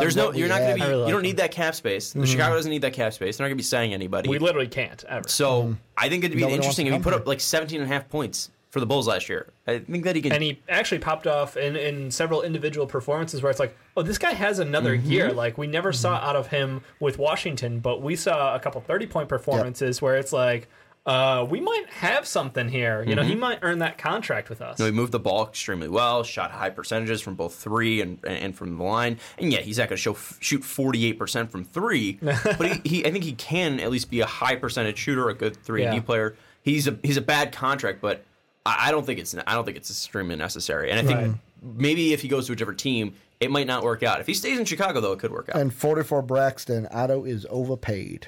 Yeah, no shit. Yeah, we all know that. Yeah, it's getting $27 million. He's on the Bulls right now. Yeah, that's the reason why he was traded. Let's now move to the next team, and that is the Wizards, the team that traded Otto Porter. We already talked about the two Pelicans picks that they traded up. We talked about the Hawks. If you missed out on that, the Pelicans get the 8 and 10 picks in pretty much all of our drafts, and the Hawks get the 4th pick. We've added some different kickers and stuff like that, but pretty much that has been the main trade, and we're looking at pretty much fairly similar first rounds outside of I'm the only one that had the Hornets trade up with the Bulls. But with that, the Wizards at 9, what are their goals? What are they looking for? I have them going DeAndre Hunter. Not only is the best player available, but it's also fit at 3 and the 4. I agree. There's a good fit there for you. DeAndre's off my board at this point in time, which is why I've got them trading back with the Hornets, getting that 12th pick in this year's draft, and then a future first with a lot of protection on it. They're just going for value at this point. I completely agree. I will do my 12th pick when we hit that second bit of this draft. This was the hardest pick for me to make in the top 10. Yeah. Like, I looked at, I came here and I was like, I don't know what the hell to do with the Wizards. First off, because apparently, and the name is blanking me, so Wizards fans in the chat can help me out, but whoever they have who's the interim GM that they have now? I cannot help. They're trying to throw millions and millions of dollars at Masai Ujiri. They're going to try to throw millions at Ujiri, but whoever the guy is that they have as their interim GM right now, he's controlling the draft moves. Like, they've made it official. Like, he's going to do draft night and all of the draft trades that this team does. And because of that, because it's an interim guy and it's not someone who's going to be there long term, I don't know what they do. Do they go with a Jackson Hayes? Tommy Shepard. Like, do they go Jackson Hayes and say, hey, we need some defense at the 5? Do they go with Sekou, which for me would just be like, yes, it's a fit, but also it's kind of a little bit of BPA for me at that point. Like, I literally don't know what the Wizards are going to do, and that could be a pick on draft night that we all sit here and go, what the fuck just happened? Why did they pick him? Like, that could be a move. So at the 5 right now, Thomas Bryant is an RFA, so they do have a chance to bring him back. And you like Thomas Bryant, too. You've been giving him some credit. I like the fit with him. He's able to stretch the floor. He's willing to, continue to grow his game. And that's the thing is, he came into the league a couple years ago, and he's gotten better progressively over time. He's putting in the work. Better. He's evolving his game, which I like. So I think that he's going to get rewarded for that and going to stick around in Washington. They could take Bull here. They do have the opportunity to, which is something that I've had in previous mocks. But at this point in time, I felt the value was there. Like you said, this is a team where, there's a couple guys they could like, but for the most part, it's just, what do you value? In mine, I'm going greed. I'm going to take future picks. I'm going for, I'll drop back a little bit, just a smidge, and take a future talent, because this team is not, look, this next year it's going to be a wash without John Wall out there, and with the interesting talent that they're going to surround Bradley Beal with. So I'm going back, and I'm like, hey, let's just stock up for the future. This is not something that we need to, go all in on. If somebody really loves Sekou, let them have Sekou, because for them, who knows? Yeah, I just want to say I love everybody in our chat, but also they keep saying Woj bomb and nothing's happening. It's throwing me off. It's because he's tweeting, but he's not tweeting anything. It's kind of like, what did I see? It was one of the Bulls fans that I follow where they're like, man, you guys want this trade to happen so bad that you're just ragging on Shams and Woj for reporting news. Yeah, no. The only things I've seen are like the future pick swap potential for the Pelicans and Lakers deal. So it sounds like there might be some pick swap protections on, or some pick swaps in addition to this trade. But nothing officially has come out. Nothing official. So, that's going to do it for 1 through 10, unless you guys have any other things you want to throw out there. Did we miss anything you feel? I think we got everything. Not on the basketball front, but there was news. I looked at ESPN to see what they got. Ooh. Some baseball news. Oh, yeah, Edwin Encarnacion. And he's now going to be a Yankee going from Seattle, so that'll be interesting. All the stops. All right. Let's move now into the next segment, and that is 11 through 10. We'll start off with Ricky, then go to Dave, and then go to me. So, Ricky, start us off with 11 through 10. So, starting off 11 at through 20? number 11 through 20. My bad. We're going to go backwards. So, 11 through 20, starting off at 11, the Timberwolves, they're going to go with my boy, Rui Hachimura. Reason why I went that is they've just, rumor is they promised Sorry, them. I coughed. I'm buying into that. Then at 12, I've got a trade. So the Hornets are going to get J.R. Smith. The Cavs are going to get Marvin Williams and the 12th overall pick. And the Cavs are going to take Kevin Porter Jr. With the 12th overall pick. Then the Heat at 13 go P.J. Washington from Kentucky. Celtics at 14 go Brandon Clark, forward from Gonzaga. Then the Pistons at 15 go Nickeil Alexander-Walker, guard from VT. Then at 16, the Magic go with Kabengele. Can't even pronounce his first name, so I'm not even going to try. Center from FSU. Mfindu, right? Mfindu. Yep. Kabengele. Then at 17, Hawks via Nets. They go with Goga Batazde, or as I like to call him, Gorga Batazde, from overseas. Then the Pacers at 18 go at Romeo Langford from Indiana. Spurs at 19 go at Luka Semanek, forward from overseas. And then at 20, Celtics via the Clippers go at Tyler Hero, guard from Kentucky. Yeah, the Cavs trade is definitely interesting. That J.R. Smith thing is an absolute gem, as Bill Simmons called it. He said the secret weapon of July's free agency. Yeah. Smith's deal was signed in 2016 under the old CBA. That was before the CBA changed the rules regarding how particular guarantee contracts are handled in trades, especially when it comes to salary matching purposes. Even though the CBA has changed, Smith's contract was grandfathered in, which allows the Cavs to take back a high-price salary, more than $15 million, which is Marvin Williams, while the other team is only on the hook for $3.8 million.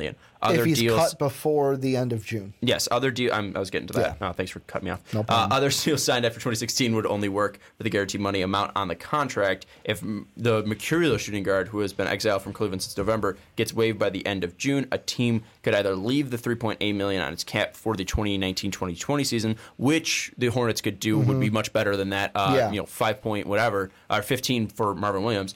Or they could stretch it and have him for the next 3 years at 1.29. So that's definitely an interesting move there, and that's super valuable to the Hornets. We talked about already their trade or their cap woes right now, with Bismack still being on for a year, with Batum's contract as well. Some cap woes that would definitely free some up. I like the maneuvering there. I think, though, the Cavs could probably get a little bit more than that. I was wondering how much are the Hornets going to want to give up, because, I mean, with mine, they're moving out of the first round entirely unless they try to make a move to get back into it. All right, Dave, give us your 11 through 20. Yikes again, boys. Strap it in. Timberwolves are taking Nickeil Alexander-Walker at number 11. At number 12, the second half of this Wizards trade with the Hornets. The Wizards could be taking Brandon Clark. At 13, I've got the Heat going Nasir Little. At 14, I've got the Celtics making a trade where they're giving up the 14, the 20, the Memphis protected 2020 pick and Gordon Hayward for Blake Griffin. Blockbuster trade, pulling out the stops.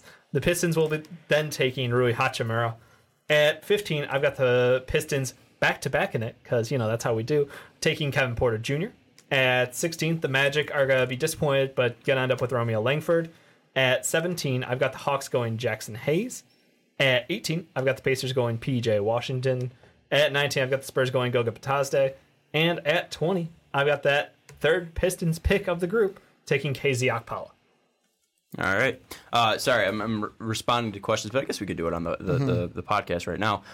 It was from Andre. He said, why do the Hawks trade with the Pelicans rather than the Cavs if they can give up less? Save maybe 8 and 17 and a second to get Culver. The thing is that I think the Cavs want Culver. Yeah, so why would they do that trade if they want to get Culver? Culver is a big piece for the Cavs. If Culver's available, he's going to go to the Cavs. Yeah. So I think you have to jump the Cavs to get Culver, and that's the biggest thing in my mind of why they don't do that trade, because I don't think 8 and 17 and a second's enough for them, because Culver is so intriguing to the Cavs. But that way with the Pelicans, they're trying to fill out that roster, and they can do so, and the Hawks get to jump the Cavs. So that's why we have that all happening and why we think that's going to happen. Kenny also said, you think Capella could go to Boston for Hayward and the 22nd? I doubt it, because I don't think Horford helps them that much, and the 22nd, I don't know if that's super intriguing to Houston. I originally had a Capella trade with the Hornets before I changed it for the JR one. Yeah, I heard the rumors out there. I'm not buying in yet. Not especially after this AD trade just changed the landscape of the league. And then we'll get to the some later, the Psych Cheese one. He has stuff about Bulls getting Grant Williams in a late first. We'll talk about that later.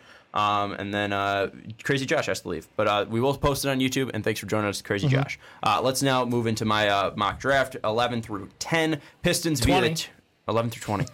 Pistons via the Timberwolves get P.J. Washington. The Pistons get the 11th pick. The T-Wolves get the 15th pick.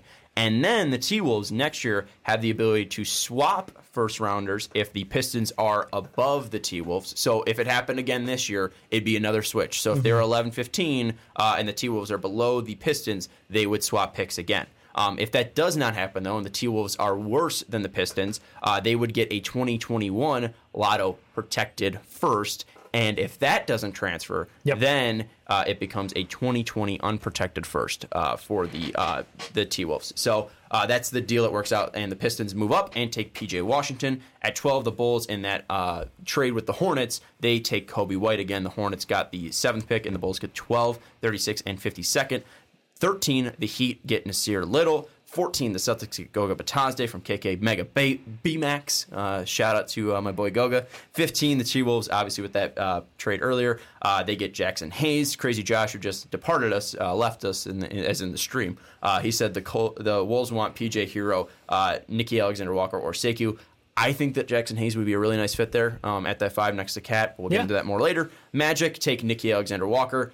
At 17, the Hawks, via that Nets trade earlier that you guys talked about, they take Brandon Clark. At 18, the Pacers take Tyler Hero. 19, the Spurs take Rui Hachimura. And at 20, the Celtics take Keldon Johnson. Where do you guys want to start here? Do you guys want to start with at the top and move down? I'm fine with with that. Start that. with the trades? What's going on? I like the top. Let's go top down. All right. So at 11, you guys have the T-Wolves, correct? I've got the T-Wolves. You guys have the T-Wolves. Yep. I have the Pistons. Let's start off with you guys with the T-Wolves first. What's your strategy with the T-Wolves? With me, if it wasn't for the Combine news, and I know the Combine's old at this point, with the news that they had promised Rui, this is another team where I was like, what do I do? Because I originally had them doing a trade. I think it was with the Celtics at the time. So originally, before I changed things, Darius Garland fell to 11 for me. That would be a shocker. And then actually. that's where the Celtics made a move and said, fuck it, we got to move up to get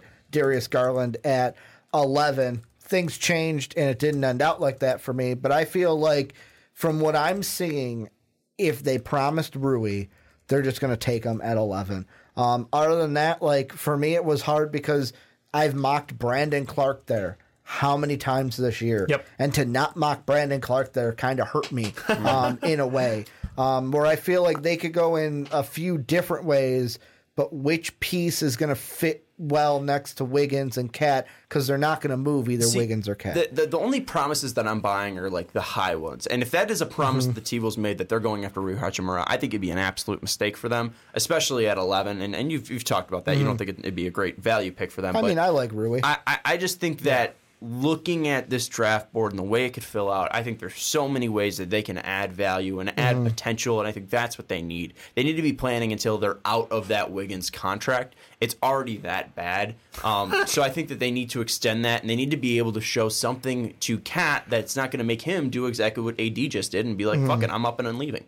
Because that could be a possibility that he does see. I mean, this is a kid that is one of the most efficient offensive bigs that we've had in the league. I mean, you might not say that he is an elite player because of his lack of defense or that he might not be doing it on a bad team, but he is offensively gifted, without a doubt. And it might be coming to a point soon, if they don't change things, that he might want to leave. And I think that that's where taking Rui Hachimura would be very short-sighted, because I don't think he has a very high ceiling like some players do. Like, I think Nasir Little has a very high ceiling. I don't see that in Rui Hachimura. I see a very high ceiling in Jackson Hayes. I don't see that in Rui Hachimura. I think that's the players that you need to be, even Kevin Porter Jr., I think those are the players that you need to be targeting rather than a Rui Hachimura who is older. The thing about Rui, though, is wherever he's gone, he's gotten better. And, like, I feel like he's going to get better at the next level. Is he going to be that superstar? Probably not, but I feel like he could be a very good pro for whichever team he's on. You keep saying older. He's got, young basketball IQ. And I think that's the big thing is he's growing into the game. He's still learning a lot about the game. The fact that he wasn't exposed to the game, at a high level from an early age is the biggest upside. On top of the fact that he's got great size, he's got good athleticism.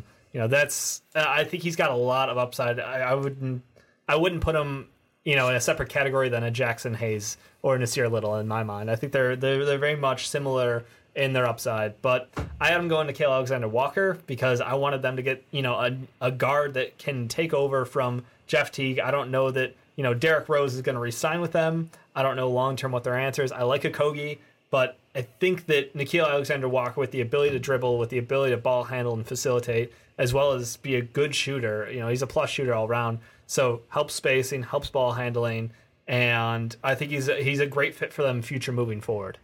Yeah, and one thing too that I think benefits Rui Hachimura is I was trying to see what he did against better competition, and he did stay fairly consistent. Against the ACC, he scored around like 18.5 points. That included a Duke game, obviously. SEC at 2 games, he averaged 19.5 points in those 2 games, and then against the WCC, his own conference, he averaged about 19.1. So he still stayed consistent. So again, he's somewhat there, but I look back at the tournament, and I don't think his basketball sense is exactly there, and that's something that needs to grow. I don't think he is a very good. He's got skills, I will say, but I don't know if he's going to be able to contribute at a high-functioning, quick-processing NBA player. Okay. And that's what I mean as he's a little bit older, where he might have less time to really show that potential. Where Jackson Hayes, if he reaches the end of this rookie-year contract, they might want to look to extend it because they saw so much in the final 2 years where Rui might still lack that quick processing ability. But, hey, that could always change. Let's move now to the Hornets, because I think that's who's at 12 technically. Yep. You have them moving up. I have them moving up. Ricky, you don't have them moving up, correct? I have them moving out of the first round because the Cavs move in. The Hornets? Yeah. Yeah, because they gave up that 12th pick to give it to the Cavs. So at least let's talk about the Hornets and what their game plan should be then. I think it's just going out and getting a star that can show a lot of potential. I don't think that was available for them at 12. I think if they did, it would have been a reach. Kevin Porter Jr., I think, would have been a reach for them. I think Brandon Clark would have been somewhat of a reach. I don't think he really is that great of an option for them. Other guys, Nasir Little, I don't think he's that great of an option. So I thought they should go up and get Sekou Doumbouya. I love that fit for them. For you, your thought process was pretty much the same thing? I read into pretty much the same articles. Everything sounds like they're in love with him. I like Sekou Doumbouya a lot. I think he was a top 10 talent in this draft class based on his potential, based on the establishment of the guys who can do what he can do overseas. He's in the right line. It's the same with Goga. Like, we know we at least have a baseline of what we're expecting out of you, and his body, his athleticism, his shot form, everything lines up with what you would want on that team long term. So I like his fit to the Hornets a lot. Part of me feels like, and the thing with if they made a move with, like, let's say the Cavs, like I had, obviously you're doing that for cap relief because you want to get rid of JR before the end of June to free up that money. It works out for the Cavs because they want to add that extra first-round pick, and whether are they going to do that later? Is it going to be a lotto pick? Will be remain to seen. Like, there's even rumors that could they try to move Kevin Love for a pick. But for me, I think that the two things that I'm seeing either with their workouts and mock drafts is a 3 and a center. Yep. There's bound to be one available for me with their pick in the second round. Like a KZ Okpala, where Dave, I know you're high on him. You have him in the first round. Yep. I honestly don't have him in the first round. Don't think he's going to make it in the first round. He could be available there. There's centers where if they want to go after a Bruno that they worked out, if they want to go after a Jonte who, Jonte more 4-5, but I know he's also injured. A Gafford as well. Yep. There's going to be guys available there in that second round that are like, hey, this is a first round talent and some that we're getting in the second round. Yeah. So with mine, though, because I've got the Wizards trading back into that 12th pick, I've got them taking Brandon Clark, a guy who, like we said, we'd mocked him to the Timberwolves for half the year, it feels like. Yeah. But at this point, I switched out, gave them some guard help, and the Wizards are like, this is awesome. We get somebody who, the size on paper may not look good, but you watch him play, and he has incredible defensive instincts. I think that his game will translate fairly well to the NBA level. A lot of people want to shit on him and be like, look, he's 6'8", he's not going to be able to play the 5. I'm like, that's fine. He will play small ball 5 if necessary, a la Bobby Portis, or he will play the 4, or even if he develops a shot over time, he can just be a generic wing out there. And I think that we're going to see someone who is going to be on ball, a great defender. Off ball, he'll be able to give you help defense. He just, everything about him defensively and the effort level he puts in and the improvement over time. We watch him go from San Jose State to Gonzaga, and his game continued to develop. He is willing to work. He's willing to put in time, and I think his shot will continue to develop over time. I don't think he's ever going to be a 37% shooter from 3, but I think if he can get somewhere around 30%, somewhere on a couple attempts a game to keep people honest, that's going to open up his game a lot. Very similar to how Giannis has grown his game out, and at least just taking that pump fake from the outside gives him that extra step, because I know he's got the steps driving to the basket as a slasher. We have some news coming in. At least this is from Kevin O'Connor, so I don't know if this is the official deal, but this is something that he heard from a league source. Said that the picks going to New Orleans are the 4th selection in the 2019 draft, a protected 2021 first, and an unprotected first in 2024, and Pelicans will also have the right to swap first in 2023. Interesting. So, 3 picks for sure going to the Pelicans, and then a pick swap in 2023. I don't think it's that bad for the Lakers. Unprotected unprotected first in 2024 makes sense for why the Pelicans wanted that, because LeBron will be out of contract, but that doesn't mean he's going to not re-sign. But 2024, he'd be 39? He's probably still going to be great. And even then, you're still going to have Anthony Davis, who, if he does re-sign long-term, he's still going to be there and going to make that team pretty decent.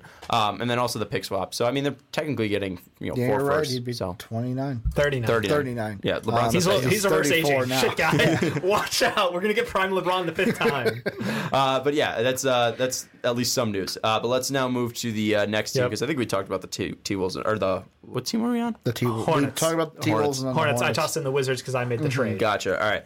Let's move to the Heat. We all have the Heat staying at 13, correct? Staying pat. Yeah. All right. So what was your process here with the Heat? I saw Nasir Little. They like guys with long wingspans. They like guys with high motors. They like guys with a lot of potential. And I think that Nasir Little just screamed that, to be honest with us. Yeah.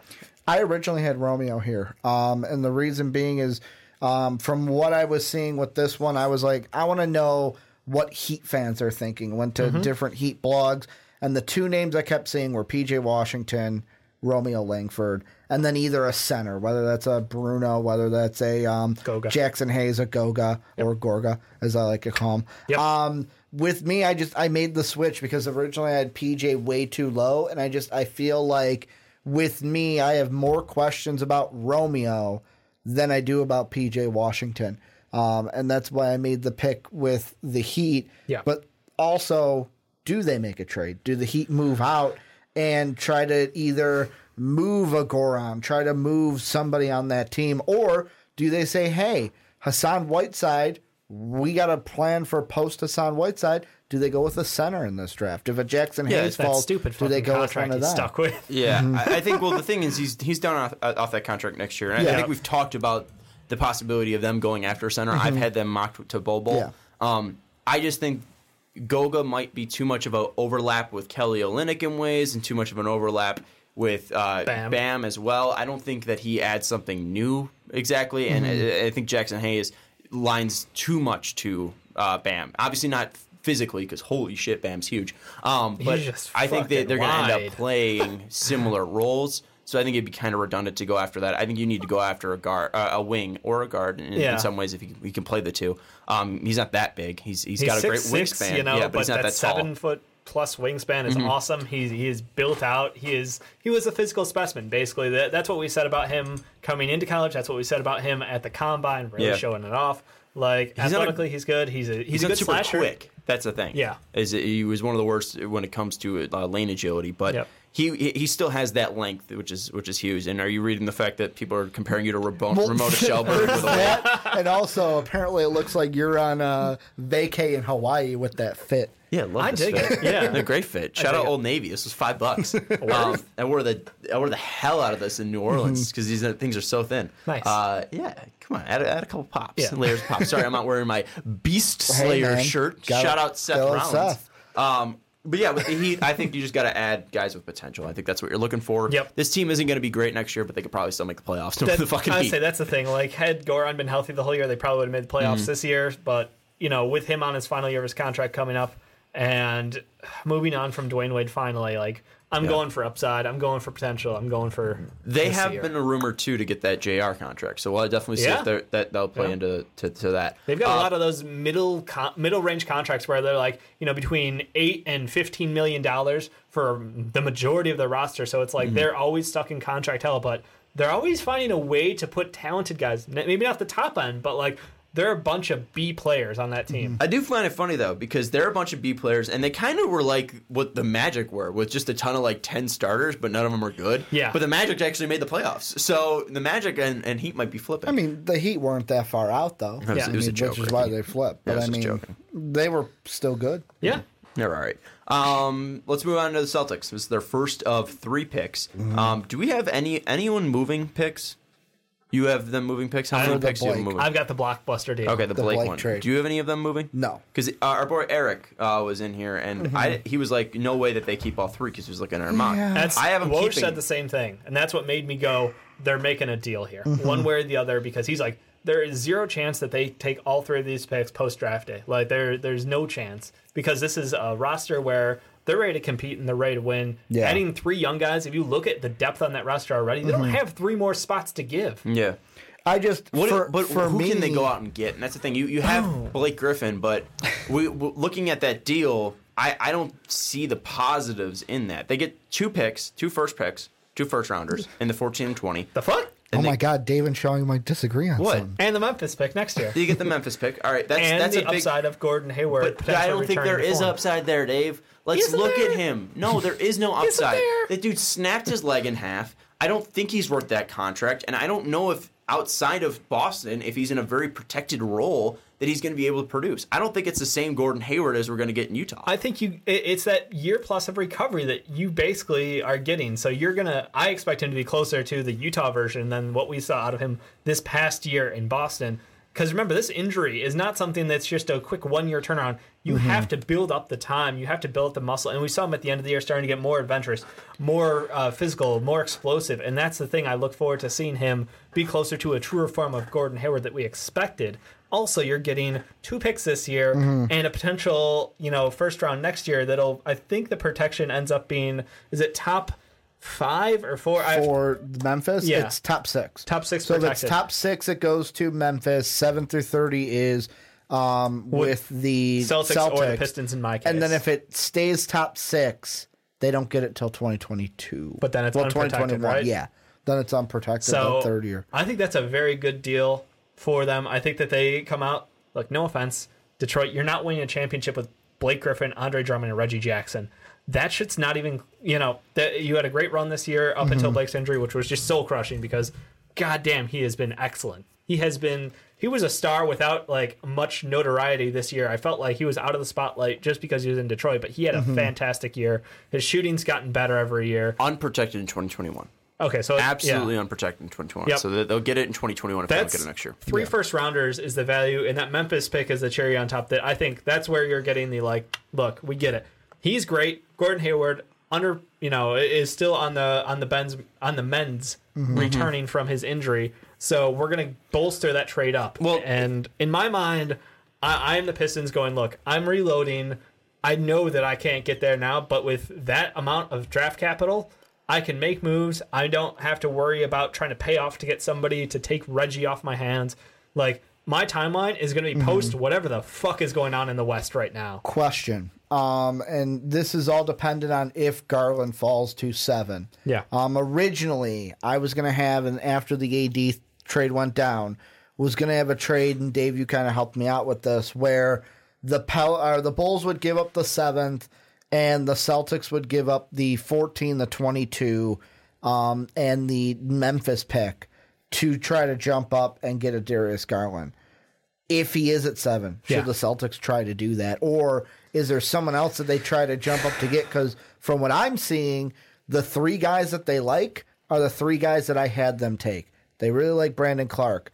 They loved Tyler Hero on Twitter after he went 81 of 100 from 3 at their workout. And spoiler alert, a guy I have him going in the next group, I'll just say it, Nasir Little, they really like him as well. Shocker. So it's one of those to where... That doesn't sound like the Celtics at all. Who are they going to go up and kind of trade for? Is it somebody higher in the draft? Is it a proven veteran like how you have with Blake Griffin? Yeah. That's, to me, where I didn't know what the trade would be, and that's why I didn't do one for the Celtics. I'll give you props. I think it's bold, and you went out and did something that, again, if that... ledge. Well, look... He went out on a ledge. You went out there, and if they're making a big move, that is something that is big. I feel like Detroit doesn't want to trade Blake, and I would feel bad if they do trade him. Now. Like they got him on a good deal, and I think that trade to bring him into town worked out well for them. But at the same time, I just, Danny Ainge struck out. He offered 7 first rounders, Jason Tatum, Jaylen Brown, his firstborn daughter, his mother's house. And for some dumb reason, the Pelicans still said no. Like, I can't even understand that. He offered him their job. Yeah. He offered him the Celtics. He offered him the entire team. Yeah. It's pretty crazy. Like, he doesn't even have the ability, but he did, and they still said no. So he went out and was like, look, this is a team that needs to win. That Brooklyn trade set them up for years of success. And I feel like people are getting antsy on the timeline because we saw year 1 Jason Tatum in the playoffs. We saw Jaylen Brown go up and dunk. We in the playoffs in like this past year. Bit of a reality check. That's the thing with me is I don't think Kyrie's signing. So who's your star? Right? Jason Tatum going Mamba mentality. You're putting the keys in the hands of a 21-year-old. Well, that's why I've got them going out and getting an excellent I understand, star. but let's say they don't. Yeah. And you're all talking about like where if are the roster spots? If you're adding in 3 young guys, yeah, where are the roster spots? Yeah. I think Kyrie's going to free one up. Yep. I also think that Scary Terry. I'm not sold on Terry being worth a huge contract. Yeah, but is someone it's dependent on what they're going to sign him for. Is someone going to Zach LaVine him though? Where it's like, hey, I would let him. We're going to offer him more of, than we want. Do the Celtics go, well, fuck, yes. We got to keep him. No, that's the thing is I don't think he's worth that much money. Yeah. So if they go out and say, if the Suns hey, we're going to decide to give him $20+ million, take him. Yeah. Fuck it. Because I don't think it's worth that. And I think that in some ways you need to retool the Celtics team because Horford's contract's going to be coming up next year. I don't know how much trade value he has because he dipped off a little bit last year. Still solid player, and he is constantly the Joel Embiid, he just fucks Joel over. I honestly think that they need to just think about hitting the reset button in some ways. And you still have Brad Stevens. You still have a young Tatum, Jaylen Brown. And these 3 picks and that Memphis pick. Take your time. Because, yes, the window of that Kyrie thing closed, but that wasn't even supposed to be the window. That came up because Kyrie wanted out. If Kyrie didn't want out, you weren't going to change that window. Right? I don't know. And that's the crazy thing. So I think this was always going to be their window. I think the window was now with Kyrie Irving there. if Kyrie Irving, now everything, like you said, is reporting to him leaving, I look at Al Horford and I think he's still very good. For his age, he's pretty good. He dipped a bit. I'm not saying he's a bad player. Yeah, but I think the move forward is to get the ball in Jason Tatum's hands more. I think Jaylen Brown showed us something. And with Marukes, I always want to go with Marukes because of you. No, it's Marukes, Sean. Okay. You dubbed it. He is Marukes Morris leaving. And Terry Rozier potentially leaving as well. Like, I look at that and I'm like, look, this is going to be, wing heaven. We're going to have fun out here and we're going to ball out. I think their window is still fine for now. And it just feels like they want to get something accomplished based off that Nets deal sooner rather than later, because you got the tease and that set the whole timeline off. I think their early success last playoffs set the timeline off. Mm-hmm. And now they basically are like, well, we can either, potentially fall back a little bit, a little stumble, and go, look, we're getting 3 great young talents this year, which is a lie because unfortunately it's a weaker draft. Mm-hmm. Or, we can go ahead and take a swing at a star. We're not getting Anthony Davis now. You're not going to get, a sign from anybody else. So what is all of this? We've been hearing about the Celtics and their buildup of all this capital, and they're going to swing for the fences with it. That's what I want. I want all in on that. It's like, you know what? Fuck it. Do they try, and I'm saying CP with this because I wouldn't go CP3. Do they try to work out a deal with the Rockets to maybe get like either a Clint Capella, or whether you think that CP3 would be a good fit with the Boston Celtics with Kyrie moving on, and then basically having Tatum have the keys to it, but still have that good veteran teammate behind him in Chris Paul?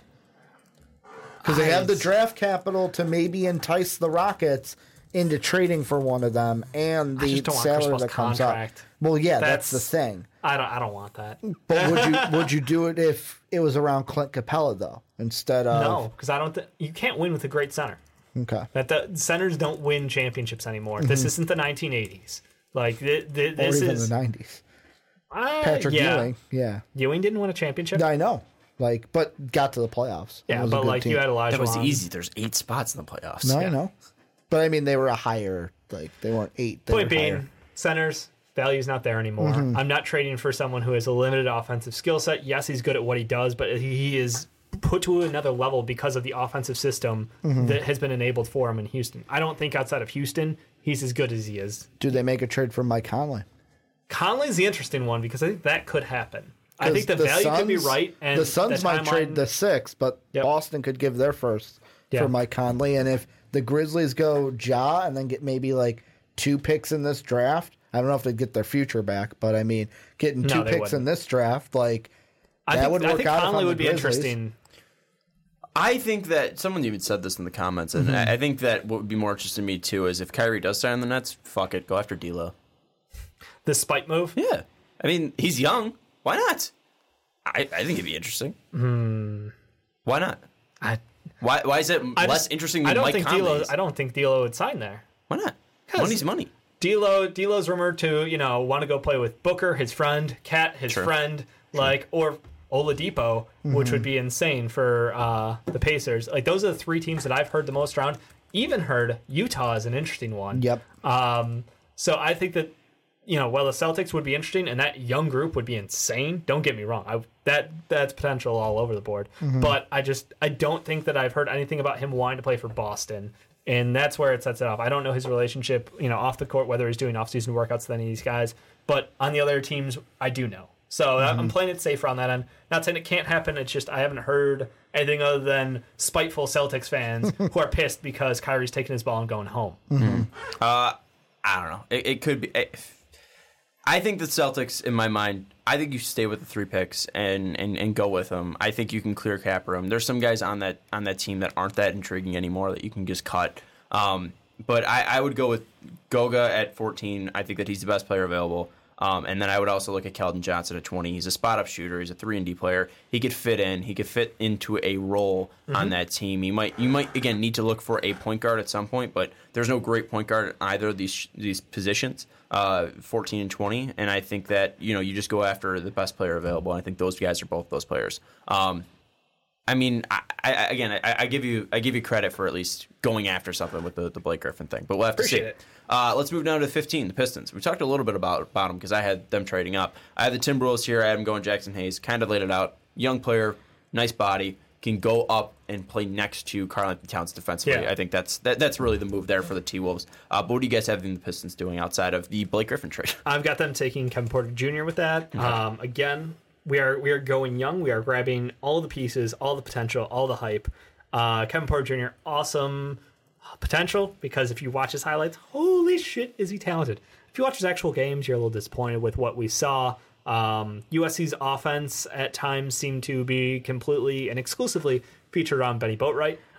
Great shooter, but not worth it in my mind. So questionable coaching. You wanna be that guy who's like, I see what he could be. I think that with great coaching, the Pistons do have now, and I think that with the right guys around him, he's got that next level potential. So I'm taking someone who can be a secondary ball handler, who can create for himself, who can take good shots.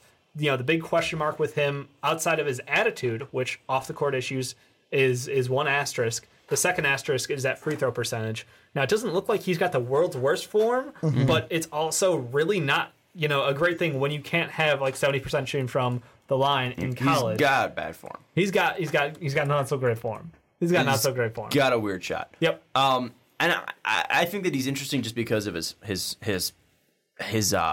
athleticism, not really a shot. I think that he can create his own shot, but it's going to need time to definitely develop a true NBA shot. But he's definitely interesting, especially with their 3 picks. Yep. What do you have him doing? With me, it was interesting because there's a couple different ways. Kevin Porter Jr. is one that I've seen in a lot of mocks, but he's off the board for me as the Cavs take him at 12.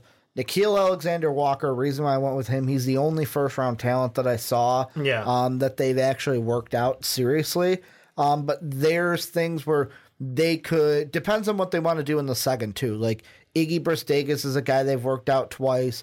So if they go with that, do they go with a backup center? Because there's people that are like, they need a backup behind Drummond better than Thon Maker, shot taker. Do they go with a Kabadjelly? Do they go with a Goga in that situation? If Jackson Hayes is there, do they go with Jackson Hayes, or do they try to maybe find a falling Gafford or a falling Bruno to get in the second round? And for me, I looked at originally, I had Jackson Hayes go there when Sean and I did the PTP, and Sean was like, yeah, I hate that pick. I'm like, oh, I hate it too. I'm going to change it.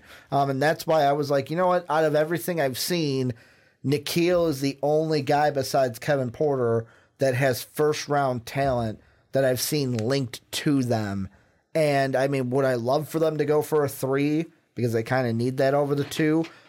But here in the first round, just out the lottery, just take the BPA and move on. I will say, apparently Hero did have a great workout for them. They were impressed. I don't like his fit there, though. Hero is impressing everybody. I think he lines up too much with Kennard. Yeah, Kennard. So I don't think, and I think Kennard's a better shot maker, shot creator for himself. So I would agree. That's the thing that I think doesn't line up with it.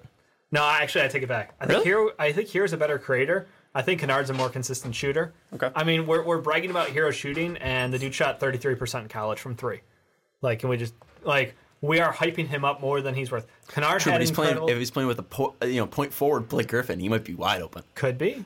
I'm just saying Kennard had a really great time in college, and it's translated over to the pros. He looks like he's going to be there for more than a decade, shooting a great percentage. So I don't know that I would take a stab at a similar player, perhaps, in Tyler Hero. For sure. With worse defensive ability. Let's move on to the next pick, unless we have anything more to say about the Pistons. Magic, I have him going with Nickeil Alexander-Walker. Apparently they love him.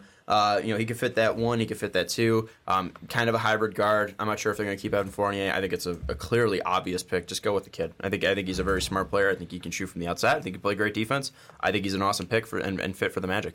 Yeah. No, I completely agree. I think they're looking combo guard in mind as well. Romeo Langford, someone who can come off the bench for them, develop that shooting stroke over time, and just be someone who can take the offense over when he needs to, because they've got great, defenders at the 3, at the 5.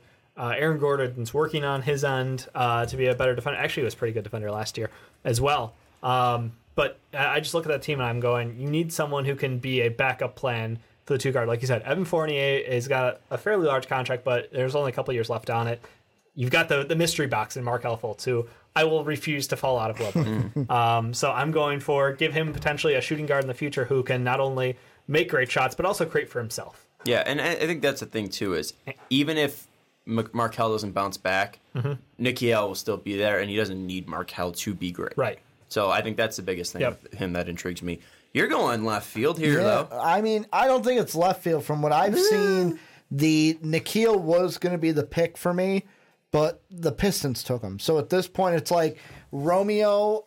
Personally, I have my questions about Romeo, so it's like I moved on. Why do you have him from taking him? A big ass player? The reason why I have More him is centers. Kabengele has been. They've worked him out. There's rumors are the Magic really like him, and Shocker. that Kabengele is rising up draft boards. And plus, I feel like there's a possibility that there could be someone from the first round, like a 2-guard or maybe a 3, that falls into that early second, that the Magic could package together some seconds and say, we're going to make a run. And actually, I do have a trade like that in the second round when we get there, someone who fell out of the first, that the Magic are going to go up and take. So with this, it's kind of like, instead of going for Romeo, who I have questions with, go with Kabengele, who the Magic also I mean, do like. Look at your contract situation. Going with a 6'10", 6'10 and a quarter, or Power 6'10 and a forward / half, center. power forward with a 7'3" wingspan, screams John Hammond, without a doubt.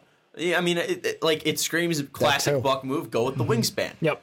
But they just went Mo Bamba. They just went with Jonathan Isaac. Where the hell does he fit? And Aaron Gordon's still on the team, and he has an extremely cheap contract. And you still have Ken Birch, who they really like. He was a great player off the bench. He's developed pretty well in the G League. Like, he's a guy they've built up. And you still have Vucci Mane. Like, what? Come on. Well, Vucci, they got to re-sign. That's the thing. So, I mean, like, they you've have got cap them with, space. like, 5 centers. I don't know. And more of it, like you say, they got Vucci. I think Vucci's going to get a contract with somebody else. I don't think he's on the Potentially, Magic. yeah. So that's another reason of why I was like, hey, let's go with Kabengele here and pick someone else in the second. I think a guard is such a necessity for them that I don't think they pass it up. But fuck, I mean, if they went with Kabengele, it would scream Magic. So I think they need outside shooting so badly to help without a space doubt. that offense. Yeah. So let's move now to the next player, next team. That's the Hawks for Ricky. That is the Hawks for for me. Dave, and it's the Hawks for me. We all have the Hawks staying here. I had them originally having Bol before the AD trade happened. AD trade happened. I have them now going Brandon Clark to add some defense there, add some wing help as well. I have them earlier going with Jarrett Culver, who I think will play the 2-3. I think Clark can play more of the 3-4. He'll probably transition Collins more to the 5. Dedmon still needs to be re-signed, but if he does, you could still play him at the 5, Collins at the 4, Clark at the 5, Culver at the 2, Young at the 1. I still think that you can add some versatility here. It's not a big per se, but I don't think there's a big on the board to be taken, so go with the best player available and the best defensive player in Brandon Clark. Yeah, no, I like the fit there. I'm not sure what the lineup will look like, but it'll be interesting. And you got the time to work with him to develop his shot over time. For me, I just ended up going with best big available, Jackson Hayes, which I know I don't love the fit there. Yes, he's a 5. Yes, he rim protector, complementary to John Collins, but they really are trying to space out that offense as much as possible, and they want their 5s to take shots. That's why Dwayne Dedmon's developed a 3-point shot, which has been awesome for them. And I think that adds a lot of value. So I think Jackson Hayes is a take here, but you're also hoping that, as raw as he is, that he can work on that shot, and you can really coach him up to be able to be a stretch 5 in the future. He's not going to be Brook Lopez overnight, but like there's hope that his shot could develop. And I was leaning Goga here. I was going to be honest. I was going to ask. He can shoot the 3. I know I was leaning Goga, but I was just afraid about the foot speed between John Collins and him together. I think Jackson Hayes is a better rim protector, and that's what decided it for me. I was just trying to give them a smidge of defense near the rim. My guy Goga shooting 13 of 17 from the line. He's 5 of 6 from 3. Dude can stroke it. I get and here's you. the thing: is he might not be as quick as you're talking about, but I think he's still mentally, defensively can be locked in. So he might not be a great rim protector per se. He might not be an elite player, but I think he could be a good enough defender. If I'm in that spot, I would go. It was I would very go close Goga for me. over Hayes, but that's just me. Shocker, And I did Goga. go Goga. Oh, nice. With the Hawks, and I wanted to put Bruno here, and the only reason I did was because from what I'm hearing and seeing online is that the Hawks really like Bruno Fernandez or Bruno Fernando. Nope, he's Fernandez to you. Fernandez. Yep. He is the one that they like. My question is, if Goga's there, how could you take Bruno over a Goga, even over a Jackson Hayes at 17, even if they have the 17th pick. So for me, it was one of those like, I really want to go with what I see and what I'm hearing that they like. But even with Goga, I know that it's not that true rim protector. And if they're trying to go that Golden State style, space it out, have a rim protector down low for the guys that are going to drive in. But I still love what Goga can do offensively, to where I feel like Jackson Hayes is just a little bit too raw to me for me to pull that trigger and have him be a Hawk. Potentially, yeah. I do want to give a shout out to M. Dempsey 8. Hawks going to take Kabengele there to get a big that can shoot. That is definitely a possibility. I've just heard stronger rumors from other teams about their attachment to him. Ricky had him going off the board already. So that was his. Sean, do you see anything there? Think that could be a good fit? With the shooting big, it was addressed earlier with Bull, but that obviously isn't a thing, but I ended up addressing it later in my mock. Cool. So that's the reason why I didn't go with it. And I think they're going to re-sign Dedmon. So I think that's why I think they'll wait. I think they'll wait to try to develop a player, especially one of the guys that they get later on in the draft. Cool. So I don't think that right now, I'm not big on Kabengele. Yeah, so that's why I don't have him going. I don't think any of us were really big on him. It's just there's been a wave of he's been impressing teams, so we have to respect that and raise him up our boards. I think that Brandon Clark, I would rather develop Brandon Clark than I would Kabengele, so I'd rather go Brandon Clark. Cool. So let's move to the next team, Pacers. I haven't taken Tyler Hero. Maybe it's just because Indiana has great white shooters. Boom. Yeah. That's about it. But I mean, like, hey, if you're losing Bojan, you're going to need to address some shooting, and he's there, and he's clearly a great shooter. And if you're not able to sign Bojan back, oh well. But if you do, you have him, Doug McDermott, Bojan, and just surrounding Victor Oladipo with great players. You're surrounding those bigs like Turner and Sabonis with great shooters. I think that just makes sense for them. Yeah, I'd like to believe he can also be a decent bench runner for them. Losing Reek, and well, let's be honest, Reek never showed up in Indy. Sorry. I had them going PJ Washington here. I think they're trying to add in a 3-4 who can space. I think that, I'm hoping Bojan resigns. I'm hoping that they find some way to keep Miles Turner as well as Domantas Sabonis, but he'd be a nice spacing piece out there with either one of those two big guys, which would really help them because they really struggle to get the lineups out there with them together. So I think that PJ would be a nice complementary piece to either one of them. Mm-hmm. Ricky, what are your thoughts on Pacers? With me, I just went with the best two guard, and that was Romeo, where originally I didn't have him there, but it was... Why do you think two guard? For me, it was just one where you're not going to have Oladipo for the beginning of the season. You're not going to have Reek, obviously, to where you're going to need someone to play that position. Yeah. So, I mean, Romeo, too, is also a guy that I feel like when Vic comes back, they could possibly have rotations where you can even play them out there at the same time and not have one being that ball dominant over the other. My only question is, and this is me starting to think about it obviously after we say it, is there are going to be some Pacer fans, I think, that really want Tyler Hero there. Oh, yeah. Because from what I'm thinking, and I could be wrong, that he is a hometown guy from Indiana. That's where I almost was like, I'm going to switch him and Clark. But then if Brandon Clark's available, I don't think Brandon Clark makes it to the Celtics at 20. So it's going to be a rough kind of pick if the Celtics do end up keeping all three of their picks. All right. Let's move to the next one. We got the Spurs at 19. I have them going with Rui Hachimura. Somewhat BPA, but also he's not a great shooter, which immediately just like Spurs. But also, I think that he is enough of a developmental project, and if I want him to be in a place to learn how to play basketball correctly, it's under Greg Popovich. So I think this is the best spot for him, I think, for him to grow and learn. And they do need a wing. He's a great slasher, and I think you're going to lose that in Rudy Gay, and I don't know if he's going to resign. But if he doesn't, you're going to add that with Rui Hachimura. I think that he can play right away because physically he's there, and I think that he might not be all there mentally to process the game, but I think that he can at least physically still be there. So I think that Hachimura would be the best pick for them. I've been talking to a Spurs fan on Twitter. I cannot pronounce his name, but he knows who he is. Shout out to you, buddy. It's after a Canadians hockey player. And I can't say it. He's been saying Thibault is the pick there for the Spurs at 19, but I think that's a bit of a reach, but that's just me personally. I like the idea. Rui's off the board for me, though. I am going Goga here. I'm going Euro. I'm going big. You need someone. They did get a piece last year from the trade with DeMar DeRozan, and I can't remember his name for the life of me. It's Jakob Poeltl. Jakob Poeltl, thank you, boys. But, you know, he was bad, and then he got slightly less bad, but he's still not good enough for me to say, like, that's a lock at their 5 for the future. So I'm taking Goga here. I'm taking someone who's performed excellently on the Euro stage, someone who has the pedigree to step over to the NBA and be able to contribute and has a lot of upside. Poeltl was international via Utah, right? Where he was an international player, went to Utah, and then got drafted. I'm not sure where he started his career at, to be honest with you. Who? Wasn't Utah. Yeah, but I prior know, to but Utah, before was that, he wasn't an American-born player, I don't think. No, right? I think he's... Yeah. That's what I was asking, if he was an internationally born player, but then went to He's internationally Utah. born, but Austria. He's Austrian. Yeah, for me it was, I'm going almost the same route as Dave, just a little bit different I'm going Luka Šemek only because, A, it's the international thing that the Spurs like to do, and number 2, they've worked him out. Yep. And from what I saw, they really were positive on the workouts.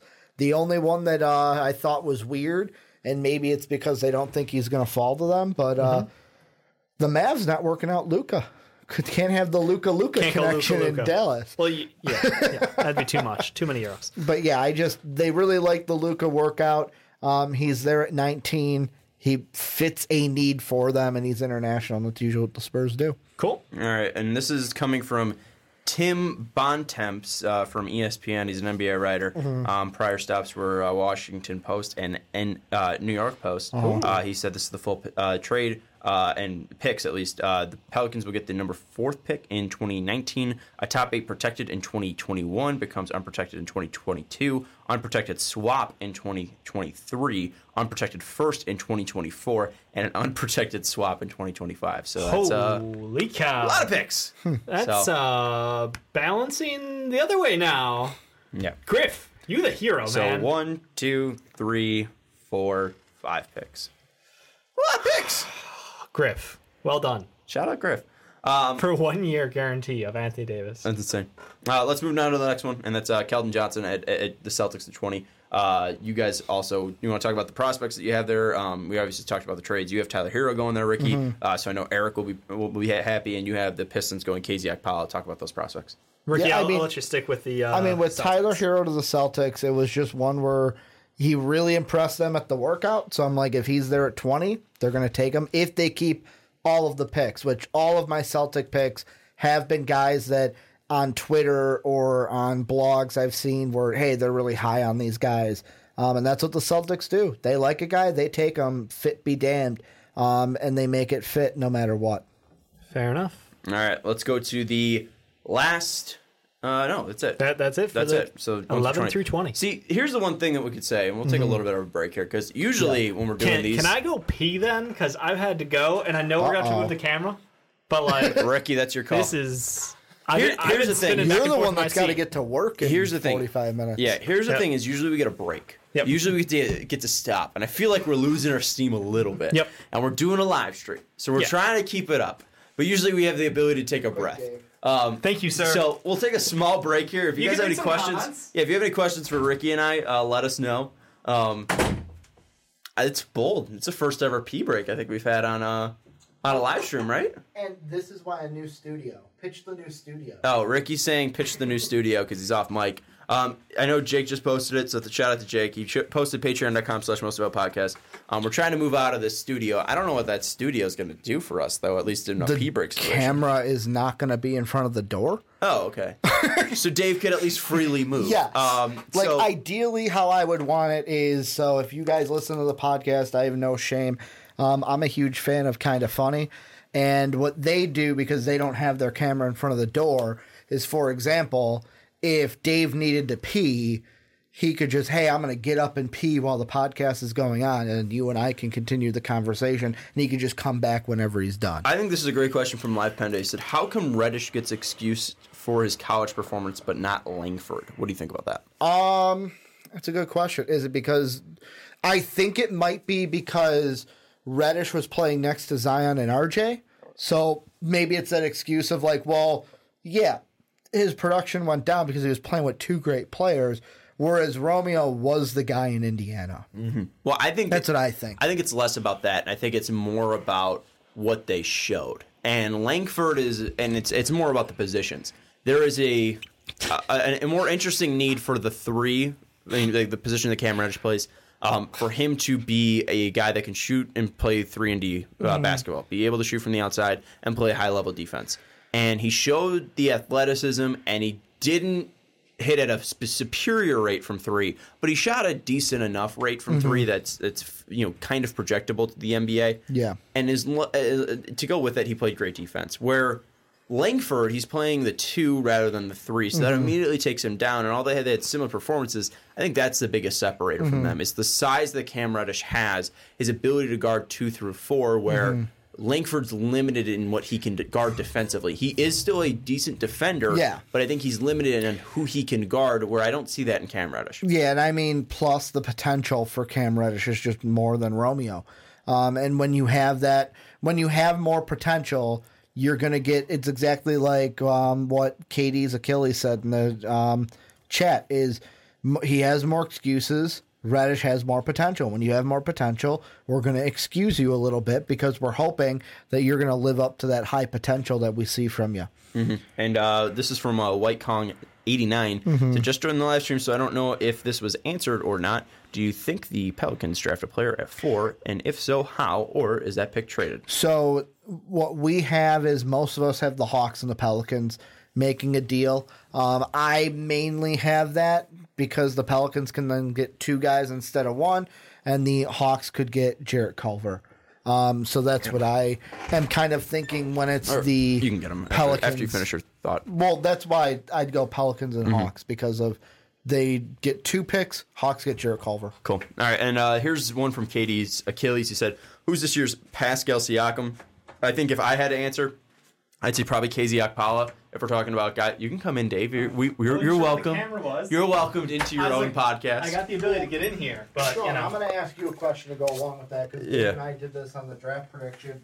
Who is your Jerome Robinson? Robinson. You remember his name? You're basically the who's fuck? the guy who's a second round? Who's the Papa John's? The second guy. See, we don't know know the guy that's going to go too high. I don't know that Jerome Robinson is. Oh, okay. No. Without a doubt. Kabengele. Yeah. Kabengele or Grant Williams. I don't understand the whole Grant Williams shit. Sam Vinici wrote up an article that highly praised Grant Williams. The Draft Express guys were doing it too. The Stephen loves him too. I don't get it. I don't get it at all. A 6'8" guy who cannot shoot from the outside, and yes, he could probably be a decent post passer. Yep. I don't see him being a top end player, and this is probably going to come and bite me in the ass, but I don't see it. He's got a unique size for his skill set, and that's sort of the problem. Had he been, a bit bigger on height end, great. A little bit longer, great. But unfortunately, he's not, and where he's most successful is the low post, and he's not going to be able to do as much bullying around as he was in college. Great leader, great intangibles. He's a guy you want in the locker room. He's a good leader. He plays good defense, but at the same time, you just have to question about his offensive skill set at the NBA level. How well can that transition, really? People are saying Naz Reid being a first-round talent that goes in the second round. Just wait. Claxton? I like that one. Yeah, Claxton, too. Claxton came out of nowhere, kind of similar to Robinson. I didn't really have him on my radar too much, and then he started popping on radars. I watched him a little bit. I understand some of it, but he's not better than Gafford. You can't convince me that he's better than Daniel Gafford. It's the supposed ball handling, facilitating skills that he has that's intriguing people, because everybody now wants to find your boy, Big Honey, Nikola Jokic. They want to have a center who can pass the ball. Maybe not at the level of him, because he is extraordinary and he is very unique. But if you have that ability to facilitate, that is a big old asterisk that you're able to do that not many people can do right now when you're 7 feet tall. Yeah, Eric, and then Katie said Eric Paschal is apparently climbing boards. He's been up and down throughout this whole year, so he's kind of iffy. Let's move now to 21 through 30. Ricky, start us off. So starting us off at 21, I have a trade that I almost did the NFL noise, but it's not that. The Thunder are going to make a trade with the Bulls, where the Thunder are going to get Chris Dunn and Denzel Valentine, and the Bulls are going to get Dennis Schroeder and the 21th overall pick. Thunder 21st overall pick. This is a trade because the Thunder are apparently trying to shop this pick very hard because they want to relieve cap and not have to make a pick at 21. I've seen the 76ers are rumored to make a trade here. I saw online I think it was the Windy City or either Pippen Ain't Easy had this trade, and I loved it on both sides, so I did it. Bulls are going to take Lewis King at 21, a guy they really liked, worked out twice this year. Celtics at 22 go Nasir Little. The Jazz go at Grant Williams, forward out of Tennessee. 76ers go with Dylan Windler, guard out of Belmont at 24. Trailblazers go Lugans Dort, guard out of ASU at 25. Then 26, Cavs via the Rockets go with Jackson Hayes, center out of Texas. The Nets via the Nuggets at 27 go at Nicholas Claxton, center out of Georgia. Then the 76ers and the Warriors are making a trade where the Warriors are going to get the 33rd overall pick and the 42nd overall pick. So 2 second-rounders for that 28th. 76ers then take Cam Johnson with that pick. Spurs are then going to go with Chuma Okeke, forward out of Auburn. And then at 30, the Bucks are going to go Ty Jerome, guard out of Virginia. That Thunder one's interesting to me just because they're getting trash, and that is offense to Denzel Valentine. They are. The whole reason they make Cap. that is to relieve Cap. I just don't. I think that hurts them a lot.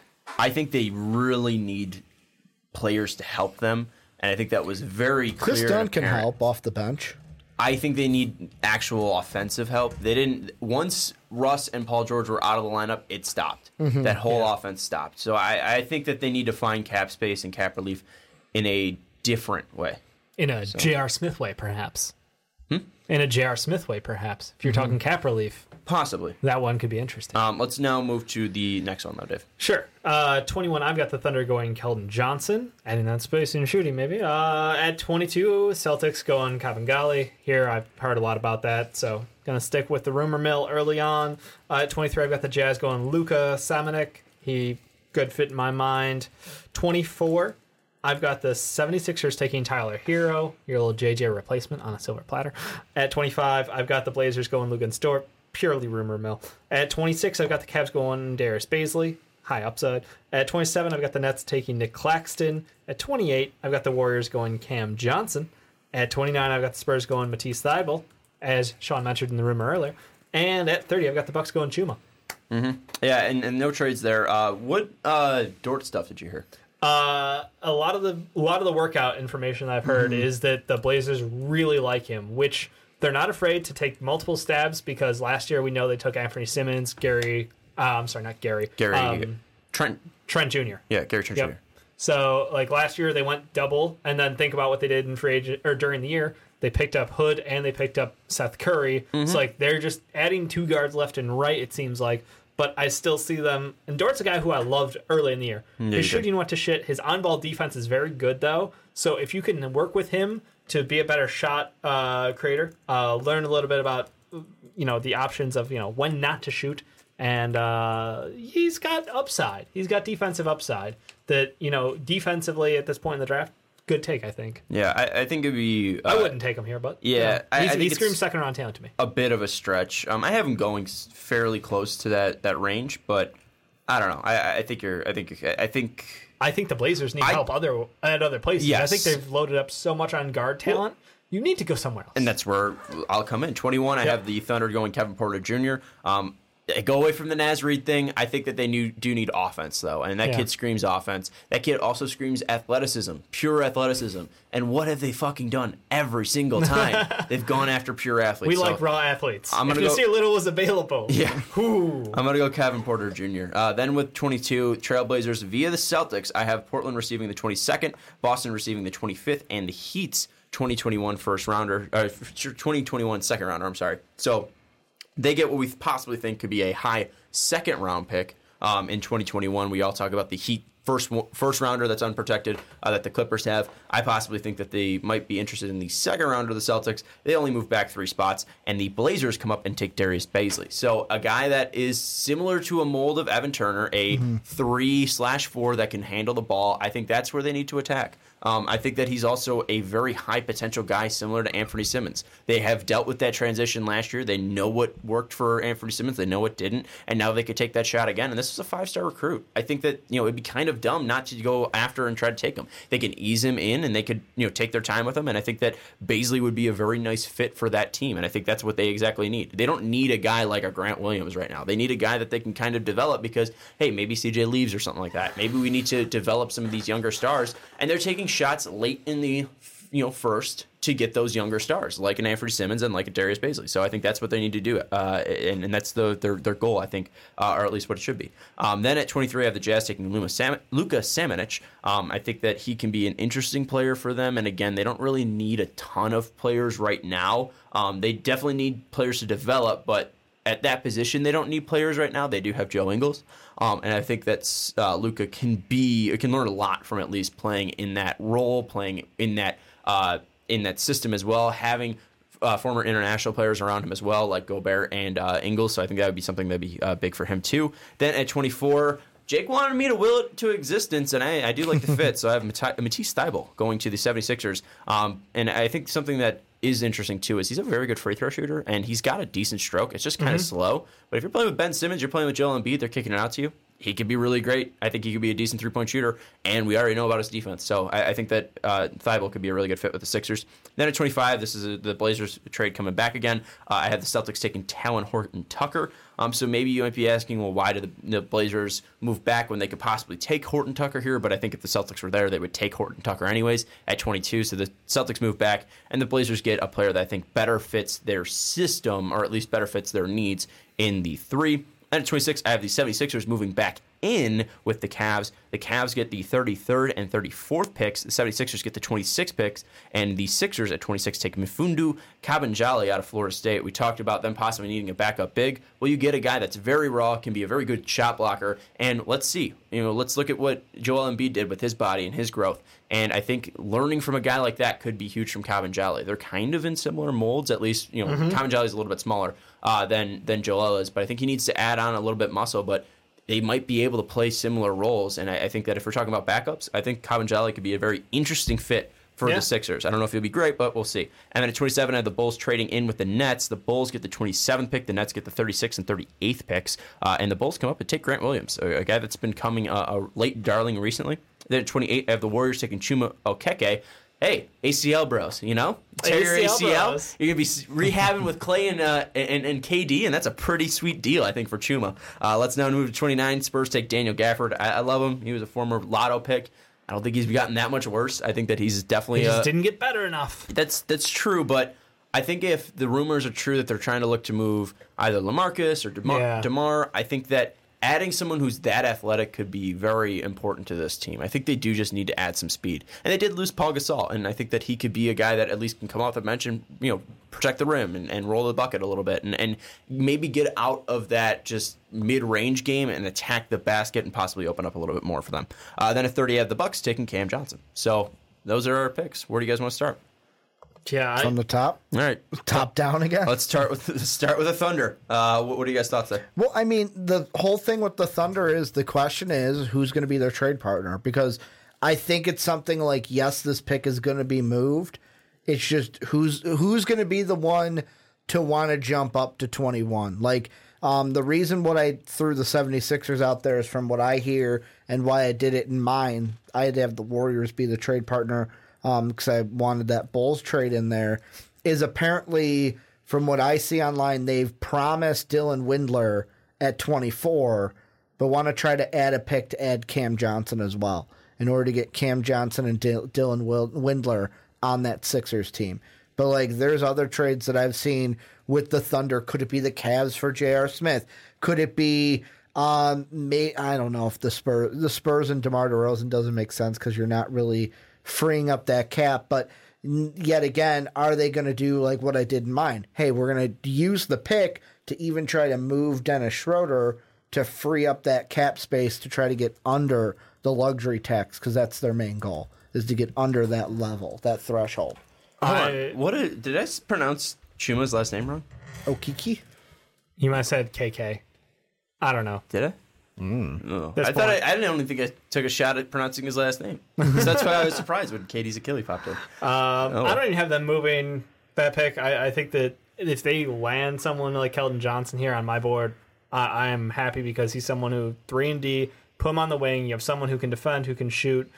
He's got all the energy, all the toughness set up. This man will not let off his. He is intense all the time. I think he's exactly what they're looking for. They've got a couple of young players I know who are already great athletes who are developing basketball skills. He's someone who can add a shot out there, who can add that spacing.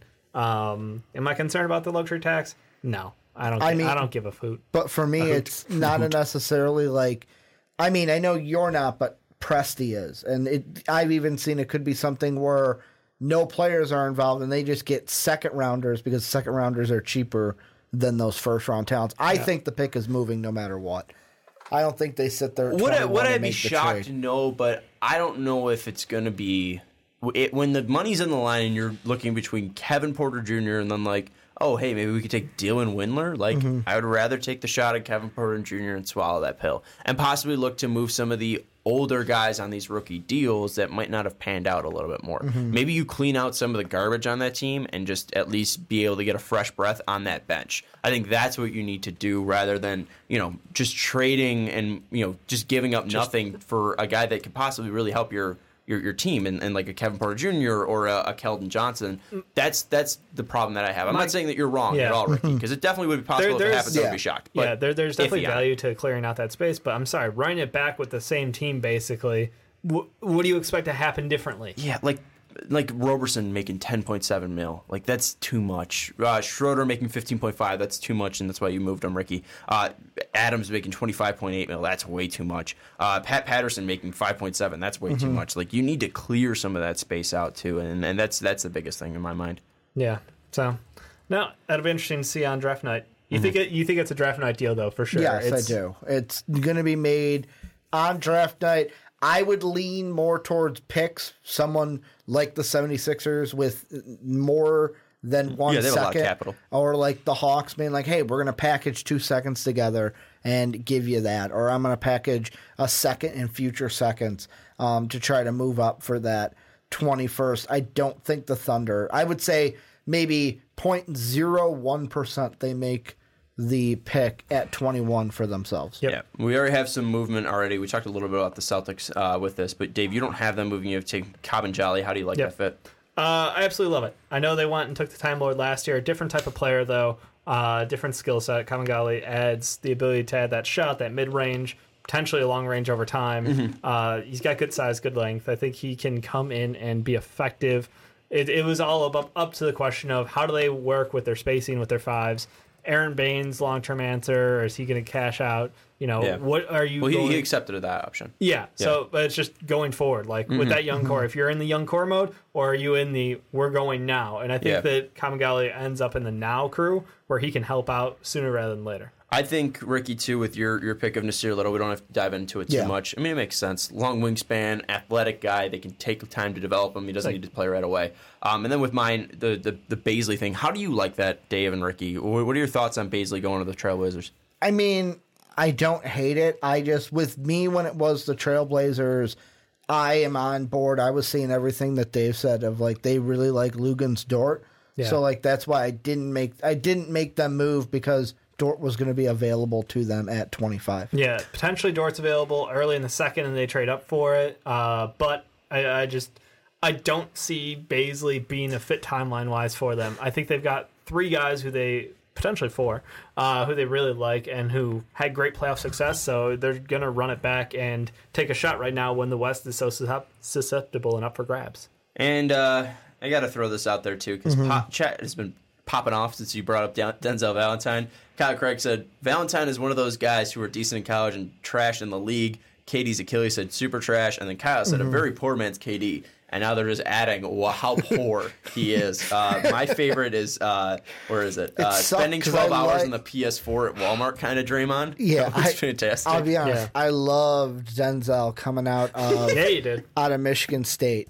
And how he's kind of progressed in the league. I really hate it because I liked him at Michigan State. Buying clearance games at GameStop for your PSP kind of Draymond. Shows up at Toys R Us in 2019 type Draymond. Where's the other one, too? Where is it? He's still playing Madden 99 kind of Draymond. That's fantastic. Let's now move to We talked about the Blazers, right? Yep. We covered that. You Yeah, guys. I mean, with me it's Luguentz Dort, and with you it's Darius Bazley, Yeah. and with Dave it's Dort as well. Let's move to the Jazz. They're interesting just because Rubio's possibly leaving, Favors is possibly leaving. What's the strategy for them? Get a 4. Yeah, for me it's get a 4, and for me the best one that I liked available was Grant Williams, and that's just You where like I that in went the with live it. mock too. Yeah, Yep. it's just something where I feel like he fits with the Jazz. He'd be good in that locker room. The only question is, do they go with, let's say, a Chuma instead of a Grant Williams? Because they might think differently of Grant than I do. Right. No, I've got him going Luka because he's just the highest rated 4 on my board. He can provide you some offense. Year 1, I think, is a huge upside for them because the Jazz struggled to score last year. Defensively, they've got it locked in, but I think that Luka can add a different dimension, slashing and with some spacing. Well, is there any other 4 that you think could be more interesting that could help them right away? You obviously brought up Grant Williams, but at least to Dave, is there any other 4 that you think could be out there that could help them more quickly than Luka, or do you think Luka can help them quickly? I think he can. I think he can step in. He's not a day 1 starter for you, but I think he can give you some mid south bench, be reasonable, and be okay. I think you're looking to free agency if you're really trying to backfill that spot as soon as possible. But nah, Because I mean, like guys like Clark, Washington, Sekou, Rui, all those guys are going to go before you. So if you're looking for one of those, to me, you're going to have to make a trade up, which I know they've done in the past. I just don't know if the Jazz do that. And everyone else is like Dietrich Lawson, second rounder. Ethan Happ, I don't even know if he gets drafted. or you be those guys who take Jalen in the first round. Basically, Jalen McDaniels, first round He's pick. got the problem is he's got the talent. Everybody knows he's got the talent on the court. I'm iffy on the Off the talent. court is the question mark, and I wouldn't know. I wouldn't want to touch that right now. Yeah. Let's move now to the Sixers. I have them making 2 moves. Ricky, you have them making 2 moves, right? Too. I got to make You have him them coming one up. move. Yeah. Well, 2 picks. And Yeah, then, 2 picks for Dave, it. you have them staying pat, right? Yeah, my 23-30 is pretty boring. That's why I gave like short explanations. Gotcha. Well, Hero makes sense for the Sixers. Like Yeah, you just no, need it's shooting, just- you just need a backup JJ. I right? heard you guys like white shooters. Like there you go. Dylan Windler, baby. And Ricky, you and I had the same idea too. Obviously, you went Windler and Cam Johnson. You don't think that's too much shooting? You know what? Is that a thing? I didn't. I don't think so. With me, these 2 picks are from, yet again, what I've seen on Twitter. In this mock, it's a lot different than what I usually do. Since the order's set, we kind of know guys are working out with here and there. I use this mock as more of like what you say, where I want to be right. So I want Dylan Windler to the Sixers at 24. I want to know I made that pick right, rather than what I would do personally, because I'm not the GM. Well, what would you do personally?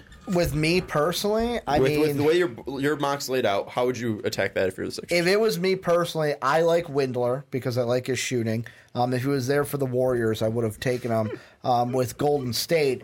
But like with Cam Johnson, it's a thing of like I like Cam Johnson. I just don't know if I'd make the move to trade for him. But from what I hear, they want to try to get Windler and Johnson both in the first round. And it looks like from what they want to do is get Windler at 24, get Cam Johnson at 21, and make a deal with the Thunder, because the Sixers have that second round picks to give to the Thunder for cap relief if the Thunder want it. It's a good idea. Good idea. And both of them are older players, so it fits. It fits their ability to step in and add day 1. I'm not too sold on Windler, but whatever. I mean, I think they need more Kyle defensive Craig, help, we can get Windler at 33 or 34.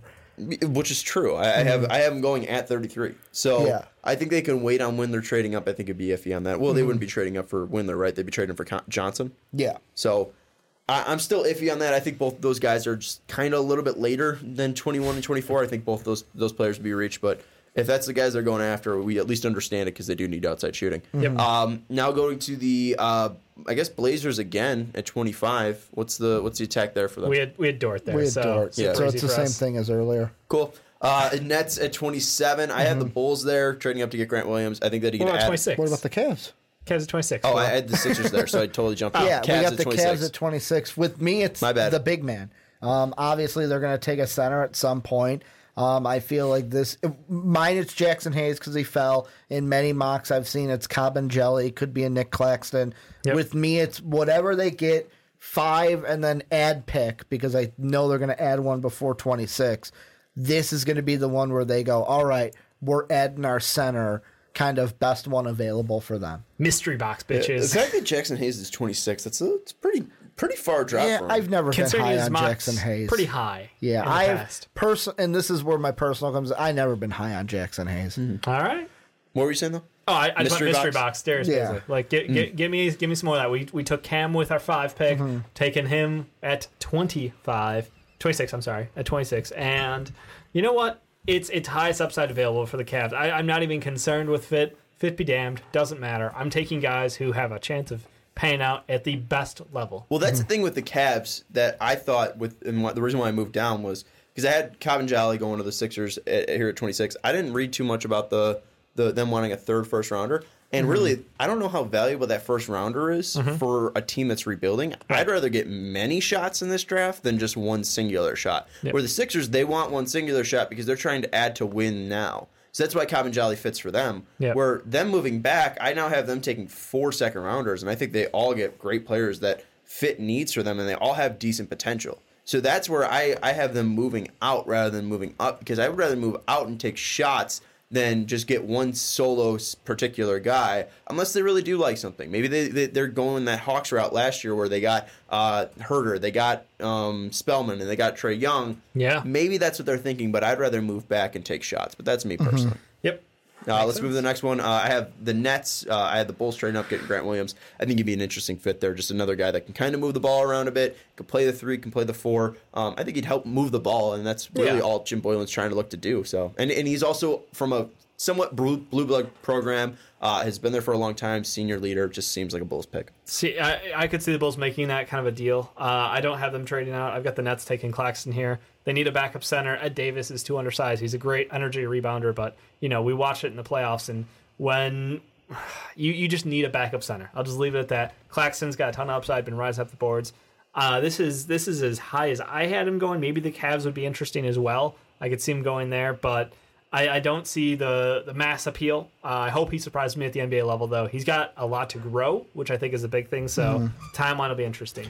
And the thing I wanted to throw out there, because I wanted to find the source for you, was with the Cleveland thing. It was Cleveland.com's Chris Fedor who reported it, that Gilbert has given Cavs front office the ultimate green light to be aggressive in trying to acquire more draft assets, even with that likely adding more salary, as it would likely be coupled with adding bad contracts from other teams. Okay, so that's what indicates first round. But saying more capital and more picks doesn't mean first round necessarily. Yeah. Or but this year, even. That's true. That's a good point as well. But yeah, with the Nets, what do you have them going with? Ricky? With me, I originally had them go with, who did I have? Because I changed it because of the ED. I originally had them go with Chuma. But it was one of those things where I think that. I kind of have a feeling that Claxton is going to be a first round pick, love it or hate it. Yep. And I feel like the Nets, I originally had him at 31. Nets are going to say, well, we can't take a chance of him not being there. They go at Claxton at 27. The only bad thing is Chuma then goes to the Spurs, so they don't get Chuma at 31 and have to get somebody else. You and me are pretty similar on that. Here's one thing with. Let's go back to the Sixers because I don't think it's too necessary. Kyle Craig says, give us Carson and Cam Johnson. What do you think about Carson Edwards going in the first round? Carson Edwards, I don't think he'll go in the first round. If the 76ers don't make a move with the Thunder for that pick, I could see Carson Edwards going at 34. I could see them going at 42 with the 2 second-rounders for the 76ers. But Kyle, I will tell you right now, you are going to be upset with where I have Carson Edwards going in the second round because it's not Philadelphia. All right, let's move now to the Warriors, or at least the 28th pick. I have them going Chuma. I think that they don't need. I mean, they I don't need know a what the win. hell they do after those Cam injuries. Johnson, bitches. Do you have them going Cam Johnson? Yeah. It's a perfect fit. It's a perfect fit. You need someone who can step in, shoot threes, play some defense at some level of respectable, and he can come in year one and be able to play for them. He's not going to be starting for them, but he'll be able to play year one. He's a good enough shooter. He spaces the offense perfectly. Like there's there's nothing about Cam Johnson that doesn't fit on this team. I know the Windler shit's been out there as well. I like Cam Johnson slightly better than Windler. I loved Cam Johnson when I made that pick in our live, I believe, for the Warriors. I'm double checking. No, I didn't. I wanted to. Yeah, that you was the took one I Windler. wanted to, and I wanted Windler. Yep. But I would love if Cam Johnson went to the Warriors. What's the goal of the Warriors now in this year? What do you think they're looking play to really do? good still. Well, why? Because what are you gonna do? Sit Steph all year? You're going to a new arena. But what I'm saying is, Which adds wouldn't more you money. rather? You're going to a new arena, but you still yeah, have you're Steph. starting San Francisco. Come on. But you're still going to sell it out. You're the Warriors. You have Steph Curry. Yeah. You're still going to make Are you money trying there. to sour the fucking fans off the bat? Like, come on, No, man. I'm not saying. Oracle. Can I talk? I'm not No. saying bench Steph Curry. Sure. I'm not No, you saying can't. bench Draymond Green. I'm just saying, do you need to get guys that are going to help right away? It doesn't. I'm not saying be bad. I'm just saying, what if you're the 6th seed? What if you're the 8th seed? What if you're the 7th seed? What if you don't have a great year, but you still make the playoffs? I think their goal is to make the playoffs, but I don't think they're going to be headhunting for number 1. Because what if you push Steph too much and he injures himself, and then you're screwed and you he have doesn't 3 need any injured help stars? with that. He'll do it on his own. But I'm just Nope. saying, like, maybe we see a little bit of load management for Steph. Maybe we see them take a shot at Chuma because you're in love with him. I you do. love I you love love him. it. You Think love he's his uber skill set. talented. Yep. Why not give the team that's actually going to have a chance to win something next year in KD possibly and Clay and Steph coming back and give him a wing that can be similar to hopefully Andre Iguodala at his health, where he can be a guy that can move the ball at the 3, that he can play good defense, that he can shoot from the outside. I would rather just fuck it, take your time, and let's see what we can do next year in the draft and just add to this team. Look, if they took Chum, I wouldn't be angry. I'm just going based off of their priority with a lot of their picks. Is they like larger guys who decent college, still have some upside. I think Cam Johnson is that guy. I think Older players as well. Yep, I think he's fine. I think he is the fit for the team, and I think that everybody wanted Jacob Evans to be better than he was. I think Cam Johnson can deliver at the NBA level. I think Evans still has a chance to continue to get better, but I think Cam's going to deliver like day one and be a plus shooter. And for me, I don't know if they make a trade. The reason why I went with them making a trade rather than going with Cam Johnson is basically there are guys that they like that are second round talents. And it's one of those, if we can make a trade, add more guys that we like compared to just one in the first, why not do that? Because the guys that I have them, one of the guys I have them going with in the second round, I feel like can do the same thing for them that Cam Johnson does for them. Fair enough. Someone also said, could they trade Draymond? I think it's definitely possible, especially with they're going to be pushing very closely to the luxury tax if they sign both KD and Clay to the max. So that's going to be something they're going to have to. And then if Draymond earns do. an all NBA bid, he's eligible for a super. The only way in my mind they trade Draymond is if we get to the trade deadline and they are not a playoff team and they are not going to make the playoffs, which to me ain't going to happen. They'll be the 5th or 6th seed and give whoever they play. Well, If fight for Steph's their ankle money. fucking rolls over and dies week 3 of the NBA, I'm trading Draymond Green. Right, I'm tank.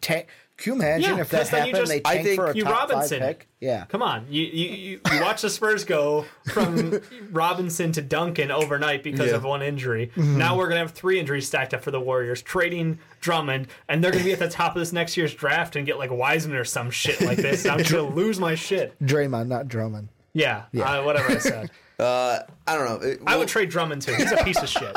I don't know. We'll have to see.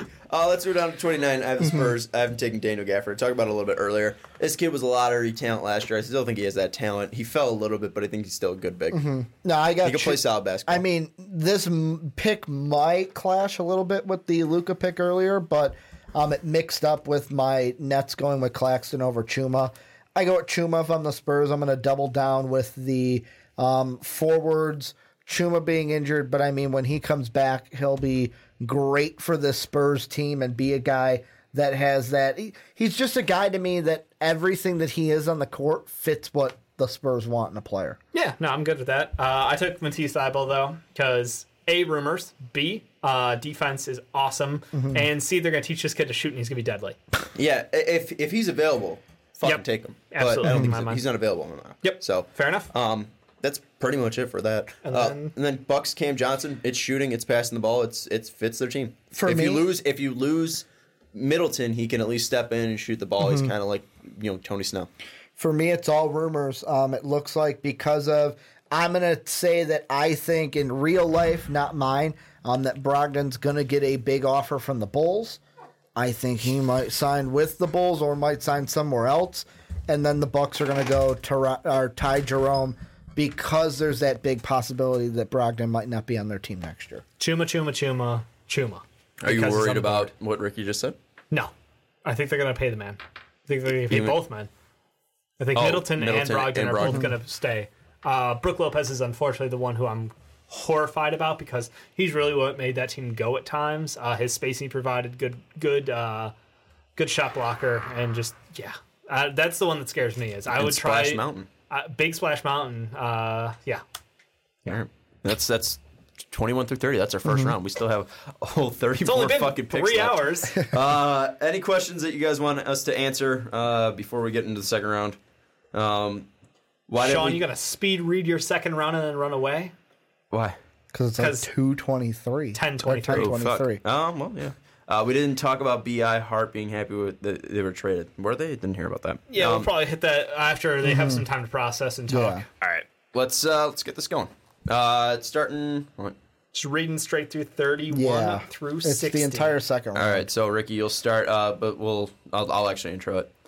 But let's move now into 31 through 60. Ricky, start us off. Okay. Well, aren't you going to chop it up for you too? No, this one is... well, shit. This one, because it's the week of, we're just going to put it all up. Because this would go up draft day. Sick. Which would be kind of stupid. You could to just put tag up. it back to back. That's But so... whatever. 31. And also, I'm going to ask you guys to help me out. If I don't say there's a trade...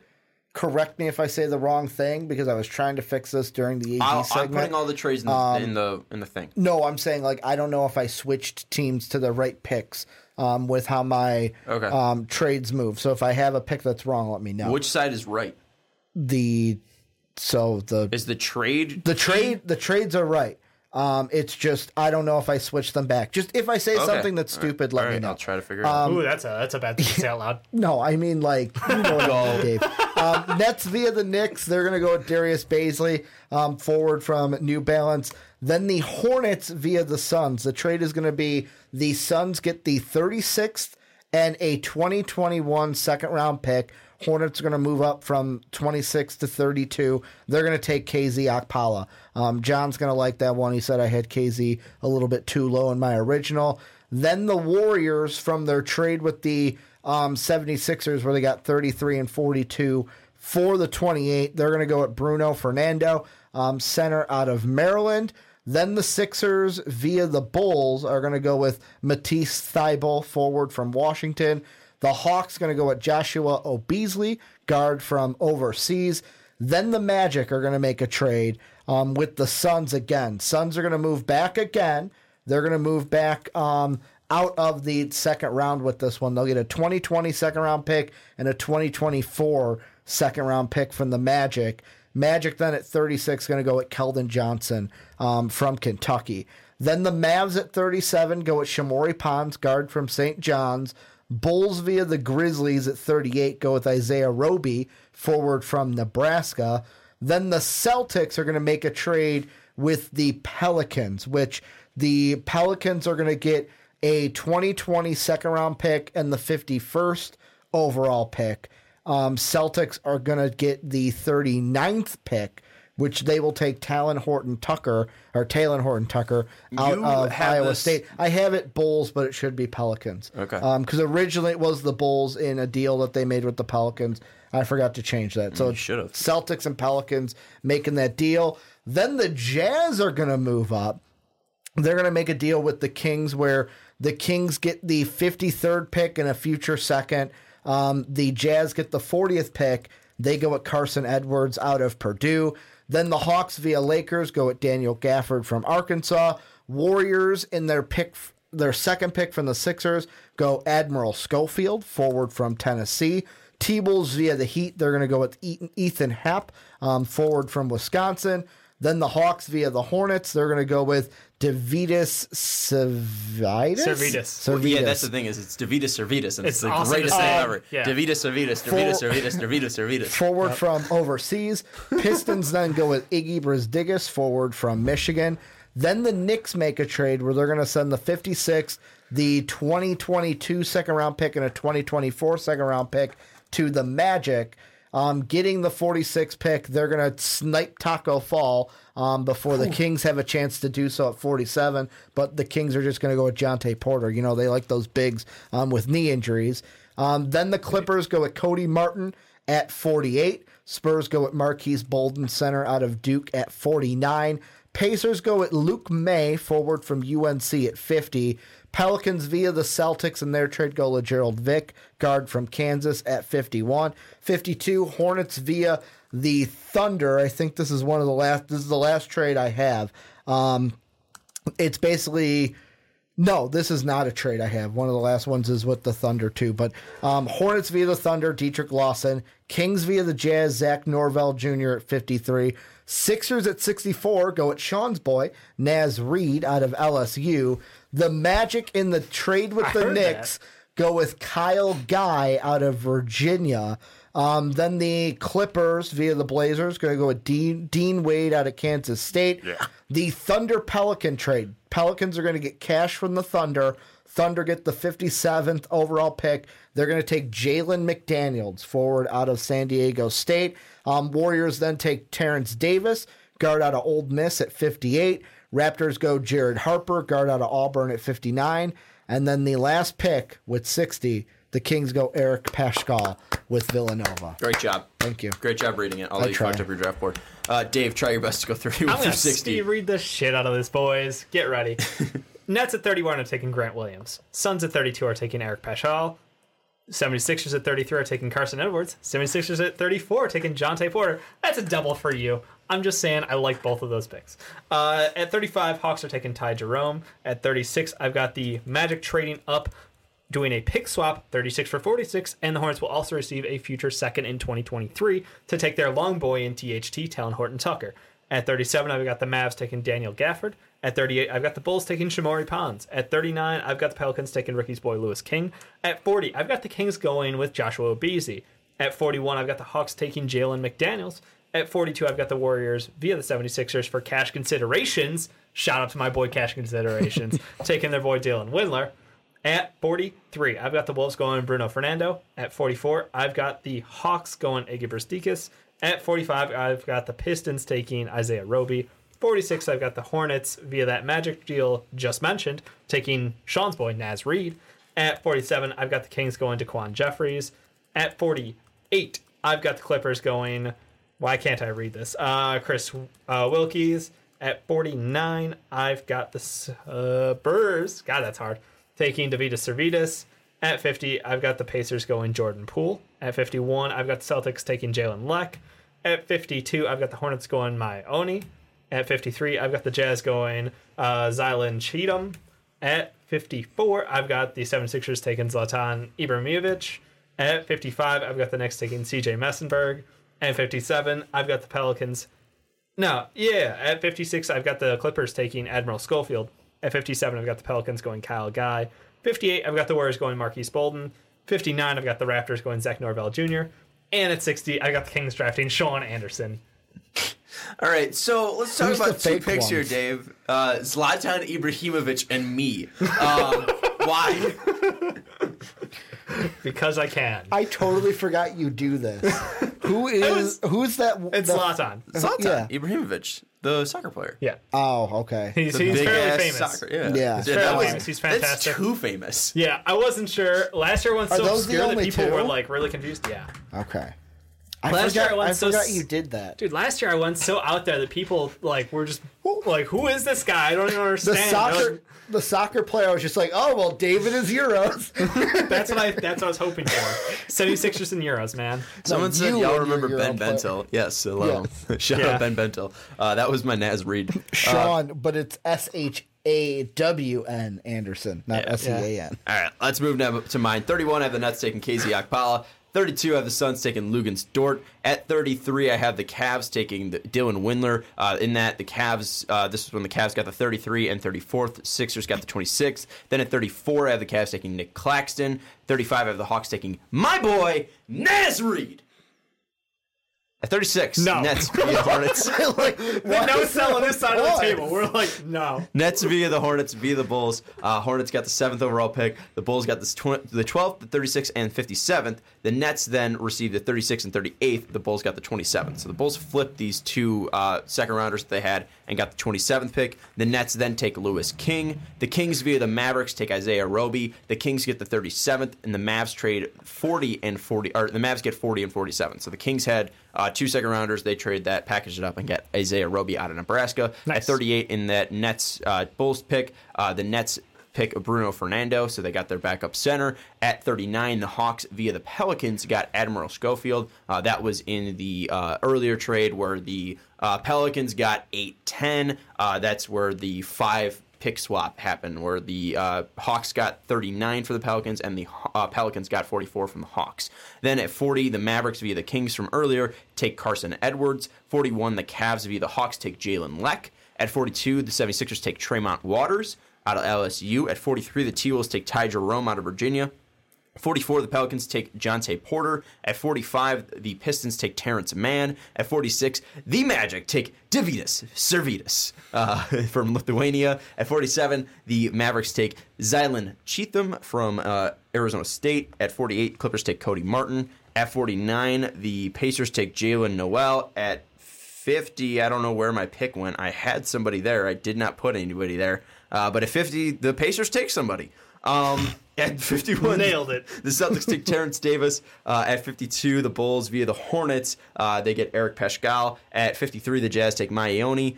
54, the 76ers take Iggy Brasdikis. At 55, there's a run on Michigan players. The Knicks take Jordan Poole. At 56, the Cavs via the Clippers take Charles Matthews. The Cavs get the 56th pick, and the Clippers get the Blazers 2021 second rounder. Then the Warriors take Jalen McDaniels from San Diego State. The Raptors at 59 take Chris Wilkes, and at 60, the Kings take Jalen Horde out of Wake Forest. I'll go back and find who I missed, because that's embarrassing. I definitely had somebody there that was available. I'll figure it out. Was it Schofield? Admiral Schofield? He already went. I'll figure it out. Where do you guys want to start with second rounders? Obviously, we shouldn't talk about all these picks, but what are the big guys? Any big surprises for you guys? With me, the one that I'll start with is kind of to wrap up our first round discussion of like Dave went with the Warriors with Cam Johnson. I feel like apparently they really like Terrence Davis. I don't know if he's going to go before 58. I would be surprised if he does because I haven't heard his name until I typed Warriors draft rumors into Google and was like, oh, who is this? Oh, Ole Miss has someone in the draft that I did not know about. So, like, there's him. Plus, I feel like Admiral Schofield was that guy I was talking about that has that Cam Johnson-like ability to space out the floor for them, and they also get Bruno to kind of not be a total rim protector, but could be a better rim protector than they've had. Because they desperately need one. Do they? They need somebody at the 5 to be that rim protector for them. Because, I mean, Cousins was good, but Cousins wasn't great He in wasn't the healthy finals. ever, so, exactly. there's and that's the big thing. Of he wasn't healthy, but because of that, he wasn't great when they needed him. At 50, the Pacers take Shamari Pons. I was looking through the changelog. I was trying to see that one. Yeah. Yeah, Shamari Pons. Good call. Good Thanks. call. He works out for everyone. He's been around. I dig my 76ers picks because Carson Edwards, Jonte Porter. That's just ideal in my world because They got to go with Naz Reid because he's injured also. No, I'm not taking Naz Reid. Not there at least. But Carson Edwards, I think the scoring off the bench, that is huge for me because I look at that team and look, I know that they've got the real MVP out there coming off the bench, but it's okay. It's okay. I'm not trying to kick him out of town, but Carson Edwards is an upgrade offensively. He's got no hesitation on his shot. It's fantastic. I'm sorry, Jake. I mean, I thought you were talking more. No, I'm sorry, TJ, Jake. there's rumors that he could even sign with like a team like the Suns. That's my fear is that he's going to get an offer to be a bench backup somewhere else and for more money. They just don't have the money to go out and do that. Well, I mean, ideally they have to have that money be wrapped up in Jimmy, which they should offer Toby, him the 5-year, and then potentially keeping Toby. And then around. potentially J. Redick. You said you like your 76ers. Is that your favorite draft that you ended up having? Like, if you had to look at your draft after the second and first round, who would you say had the best draft in your mind? Celtics. Oh, man. Who? Celtics. Oh, okay, I didn't. Brandon Clark, Tyler Hero, Nasir Little, and Talon Horton Tucker. How many roster slots do you got? I mean, they've got 4 picks. 4 picks. That's what I'm saying. And Talon Horton Tucker is another one that they really like. So he was there at the second. I'm like, screw it. See. They're going to give up draft capital in the second and future second to go up and get him. Second round for me, I was thinking the Magic. The Magic like long boys. They inherited the GM from the Bucks, so they went out and got the weirdest combination of height and width that I've seen in a long time. Do you like that? I'm not mad at my Magic one. I don't know. You're right, Dave. It just seems stereotypical for me to take him, so I did it. My Magic one was Kevin Jelly, Keldon Johnson, then Kyle Guy. Yeah, Kyle Guy could be a good pickup late in this draft. I think for me, it has to be the Pelicans. Not only do you get the best player of the draft yeah, in Zion, that's- you get Bol Bol, you get Romeo Langford, you get Jonte Porter, and you get Jordan Bone from Tennessee, the quick guard. So I think those guys are all pretty decent. Yeah, it's hard to Bone had argue a with. fantastic combine. Yeah. Porter, he doesn't need to play right away for you since you already had him, but if he's able to be healthy, he's going to be a great center. And if I'm worried about the size of Bol Bol, look at Jordan. I mean, Jonte. Jonte's a big ass boy. So I mean, like you get some of that weight that you lose in Bol Bol, and you can make it up in Jonte Porter. So I really like what the Pelicans did, and even then, I like what the Hawks end up doing too. The Hawks get Jarrett Culver, the Hawks get Brandon Clark, the Hawks get Naz Reid, and the Hawks also get Admiral Schofield, where they get 2 players who can play great defense in Admiral Schofield and Brandon Clark. They have a guy who can play great offense in Naz Reid, and they also get an all-around player in Jarrett Culver, and I think that's a great trade for them. One thing I want to ask you guys is, where do you think Taco Fall fits the best with? Because he's going to get drafted in the second round. Undrafted. No, he's undrafted. But what team does he fit best with in your mind? Because I've G seen the UDFA. Kings have worked him out twice. Obviously, the Magic have worked him out twice. The Knicks have worked him out. Those are teams that I'm seeing that based off of, if you get a second workout, a team likes you. There's a reason why they want to take a second look at you. And I just feel like someone's going to take a stab on him in the second round. Kings make sense. Yeah, put him on the Kangs. That's Kang's pick. The Kings could take him fucking early second. What if they trade in the first and take him? I mean, to be fair, if you follow sucks. Reddit, like the Bulls took Taco Fall with the 7th overall pick in our. Did we? Yeah. It was a subreddit by subreddit thing. By the took time we got Taco to Fall? 7, we were like, you know what? Fuck you guys. We're taking Taco Fall. We were so Nice. upset. It was a spiteful move, but it's the most Chicago thing we could do. Yeah. Taco Fall sucks. He's I don't care not if good he's at big. basketball. Yeah, he's not like Boban. Yeah. Boban could shoot a 3. Yeah. Boban was stroking it late in the season. I don't trust Taco Fall. I mean, Yep. if I don't trust Bol Bol, I definitely don't trust Taco Fall. You just hate big guys. No, I hate big guys lanky who aren't big. He's tall. He's not big. He's a tall guy. And he's not well coordinated. No. He doesn't Like have Bol great Bol is basketball coordinated. skills. Bol Bol kind of looks like a guard when he's dribbling the basketball. Dude, I'm telling you, I love But like, Bol Bol. I don't trust that his body's gonna hang up. I definitely don't trust that Taco Fall is gonna be able to hold up. A horrible pick. Why would Yeah. they do that? It's a waste. Taco Fall played good defense against Zion, though. Number 1 pick in the draft. The unanimous number 1 pick in the draft played pretty good defense against him. All right, boys. Looking at all this, who do you think is going to have the most accurate draft come draft night? Me. Naturally, me.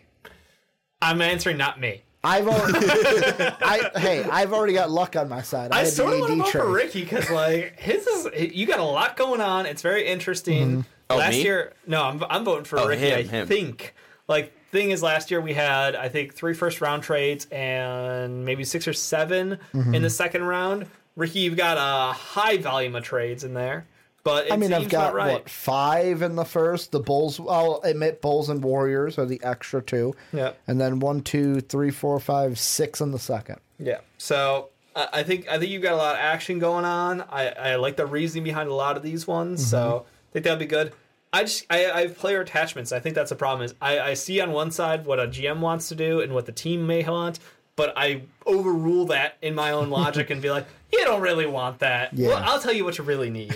And Dave's like, that's- because I know what you I've got want. the mixed bag because each team kind of I do that little balanced dance. We're looking back at last year's, and I think I killed last year's. I did a Yeah. really good job on it, and that's I think I'm straight away logic wise from what I did last year. Well, and I don't know who Katie's Achilles is, but I He's love him. hilarious He said, I'm going to and have to also go with terrible. Ricky, surprisingly. I like how he looked at sources. He shaved, and he's confident. Yep, I agree. I agree. Oh, man. Yeah, no. funny. You've said a lot of shit tonight, which is hilarious I and love terrible. Kyle Craig. Ricky's got more sources since he shaved. Yes, you are Well, resourceful. it's like I'm no longer the leprechaun, so people want to talk to me now. They're like, wow, I could talk to this strapping young lad over here that's almost 30. All right, since I gotta go to work, who's going to be the biggest riser? Who's going to be the guy that who goes in the first round that we're shocked by? So the Papagiannis Award that we're giving out? Yeah, sure. Lewis King is my guy. He's a guy that many see in the second. He's going to go in the first. That's my Papa John pick. I don't understand why Nick Claxton is this high, but he's going that high. Okay. That's my answer. I know we talked about him already, so I'm not going to go too deep. Mine's going to be Grant Williams. I think it's going to be a reach. I think he's going to go late first round. I think he'll end up going a little bit higher. Who's the guy that falls the most? I'm going to go Keldon Johnson. Really? Yep. I think he's going to fall out of the first round. Ooh, no, I disagree. I think THT. I think he's a guy who had been mocking late teens, early 20s, and I think he falls into the 30s. Yeah, I wouldn't be shocked if he fell in the second. So I don't think that's really too shocking to me. Okay. I would say a guy who will fall that I'd be shocked by. I think I'm gonna be upset at where Gafford goes. Yeah. I think he might go second round, and I think that'd be a mistake. He is going second round, and that's not a mistake. If he goes, but if he's going like 45 below, I think that is a mistake. I think he's definitely a top 30 prospect. Yep. If he goes like top 38, I think it'd be fine. But if he's going before Bruno Fernando, I don't understand it. Okay. So that's where I'd stand. I think too. No, I don't know. It's tough. Guys who can fall. Maybe Baisley too.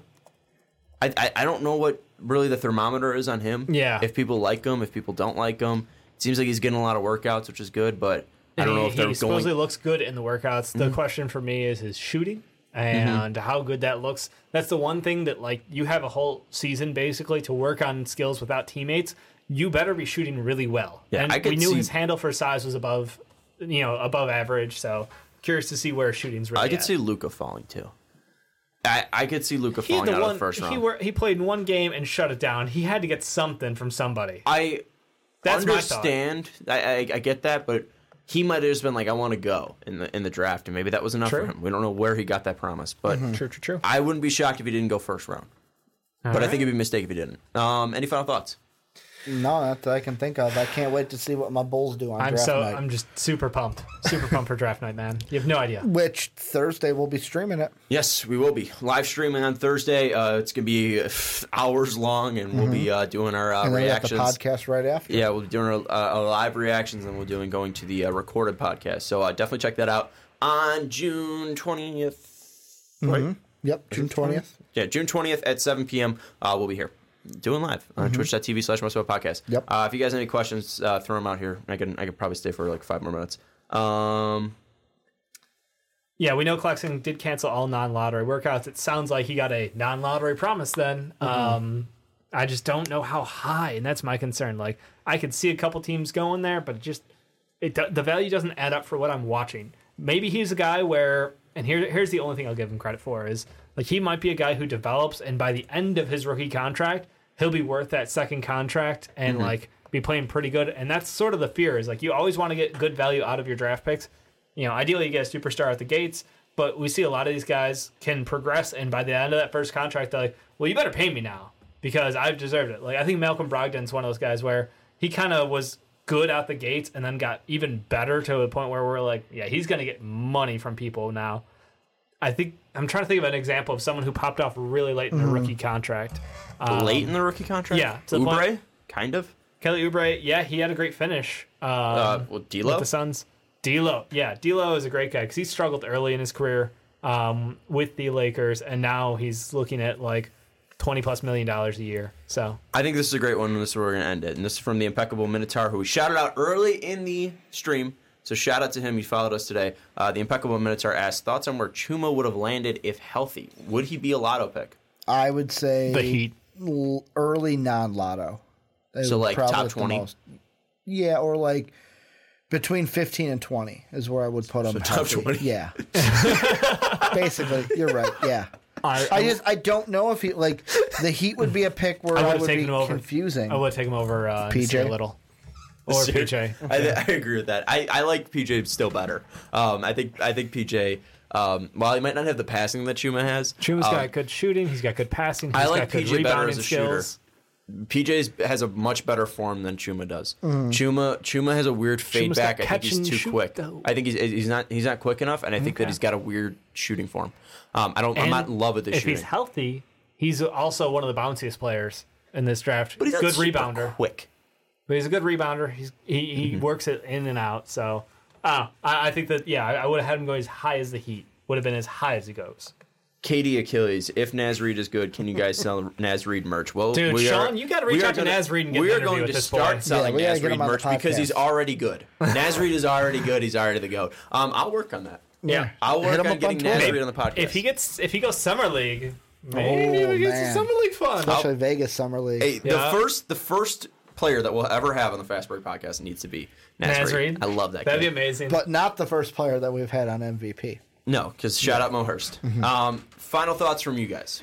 I can't wait for Thursday. I can't wait for Thursday. Can't wait for early July when we go to Summer League. yeah. Sorry, Sean. Ditto. fine. This draft is gonna be I just, amazing. Nola. I wish that it was. I wish it was all three of us going. I would've love that been Dave fun. and I You know- get to go, but You know the best part about this next week is What? we do the draft. We do here's how we think they're gonna land in the NBA level, and then you just fucking clear the whiteboard.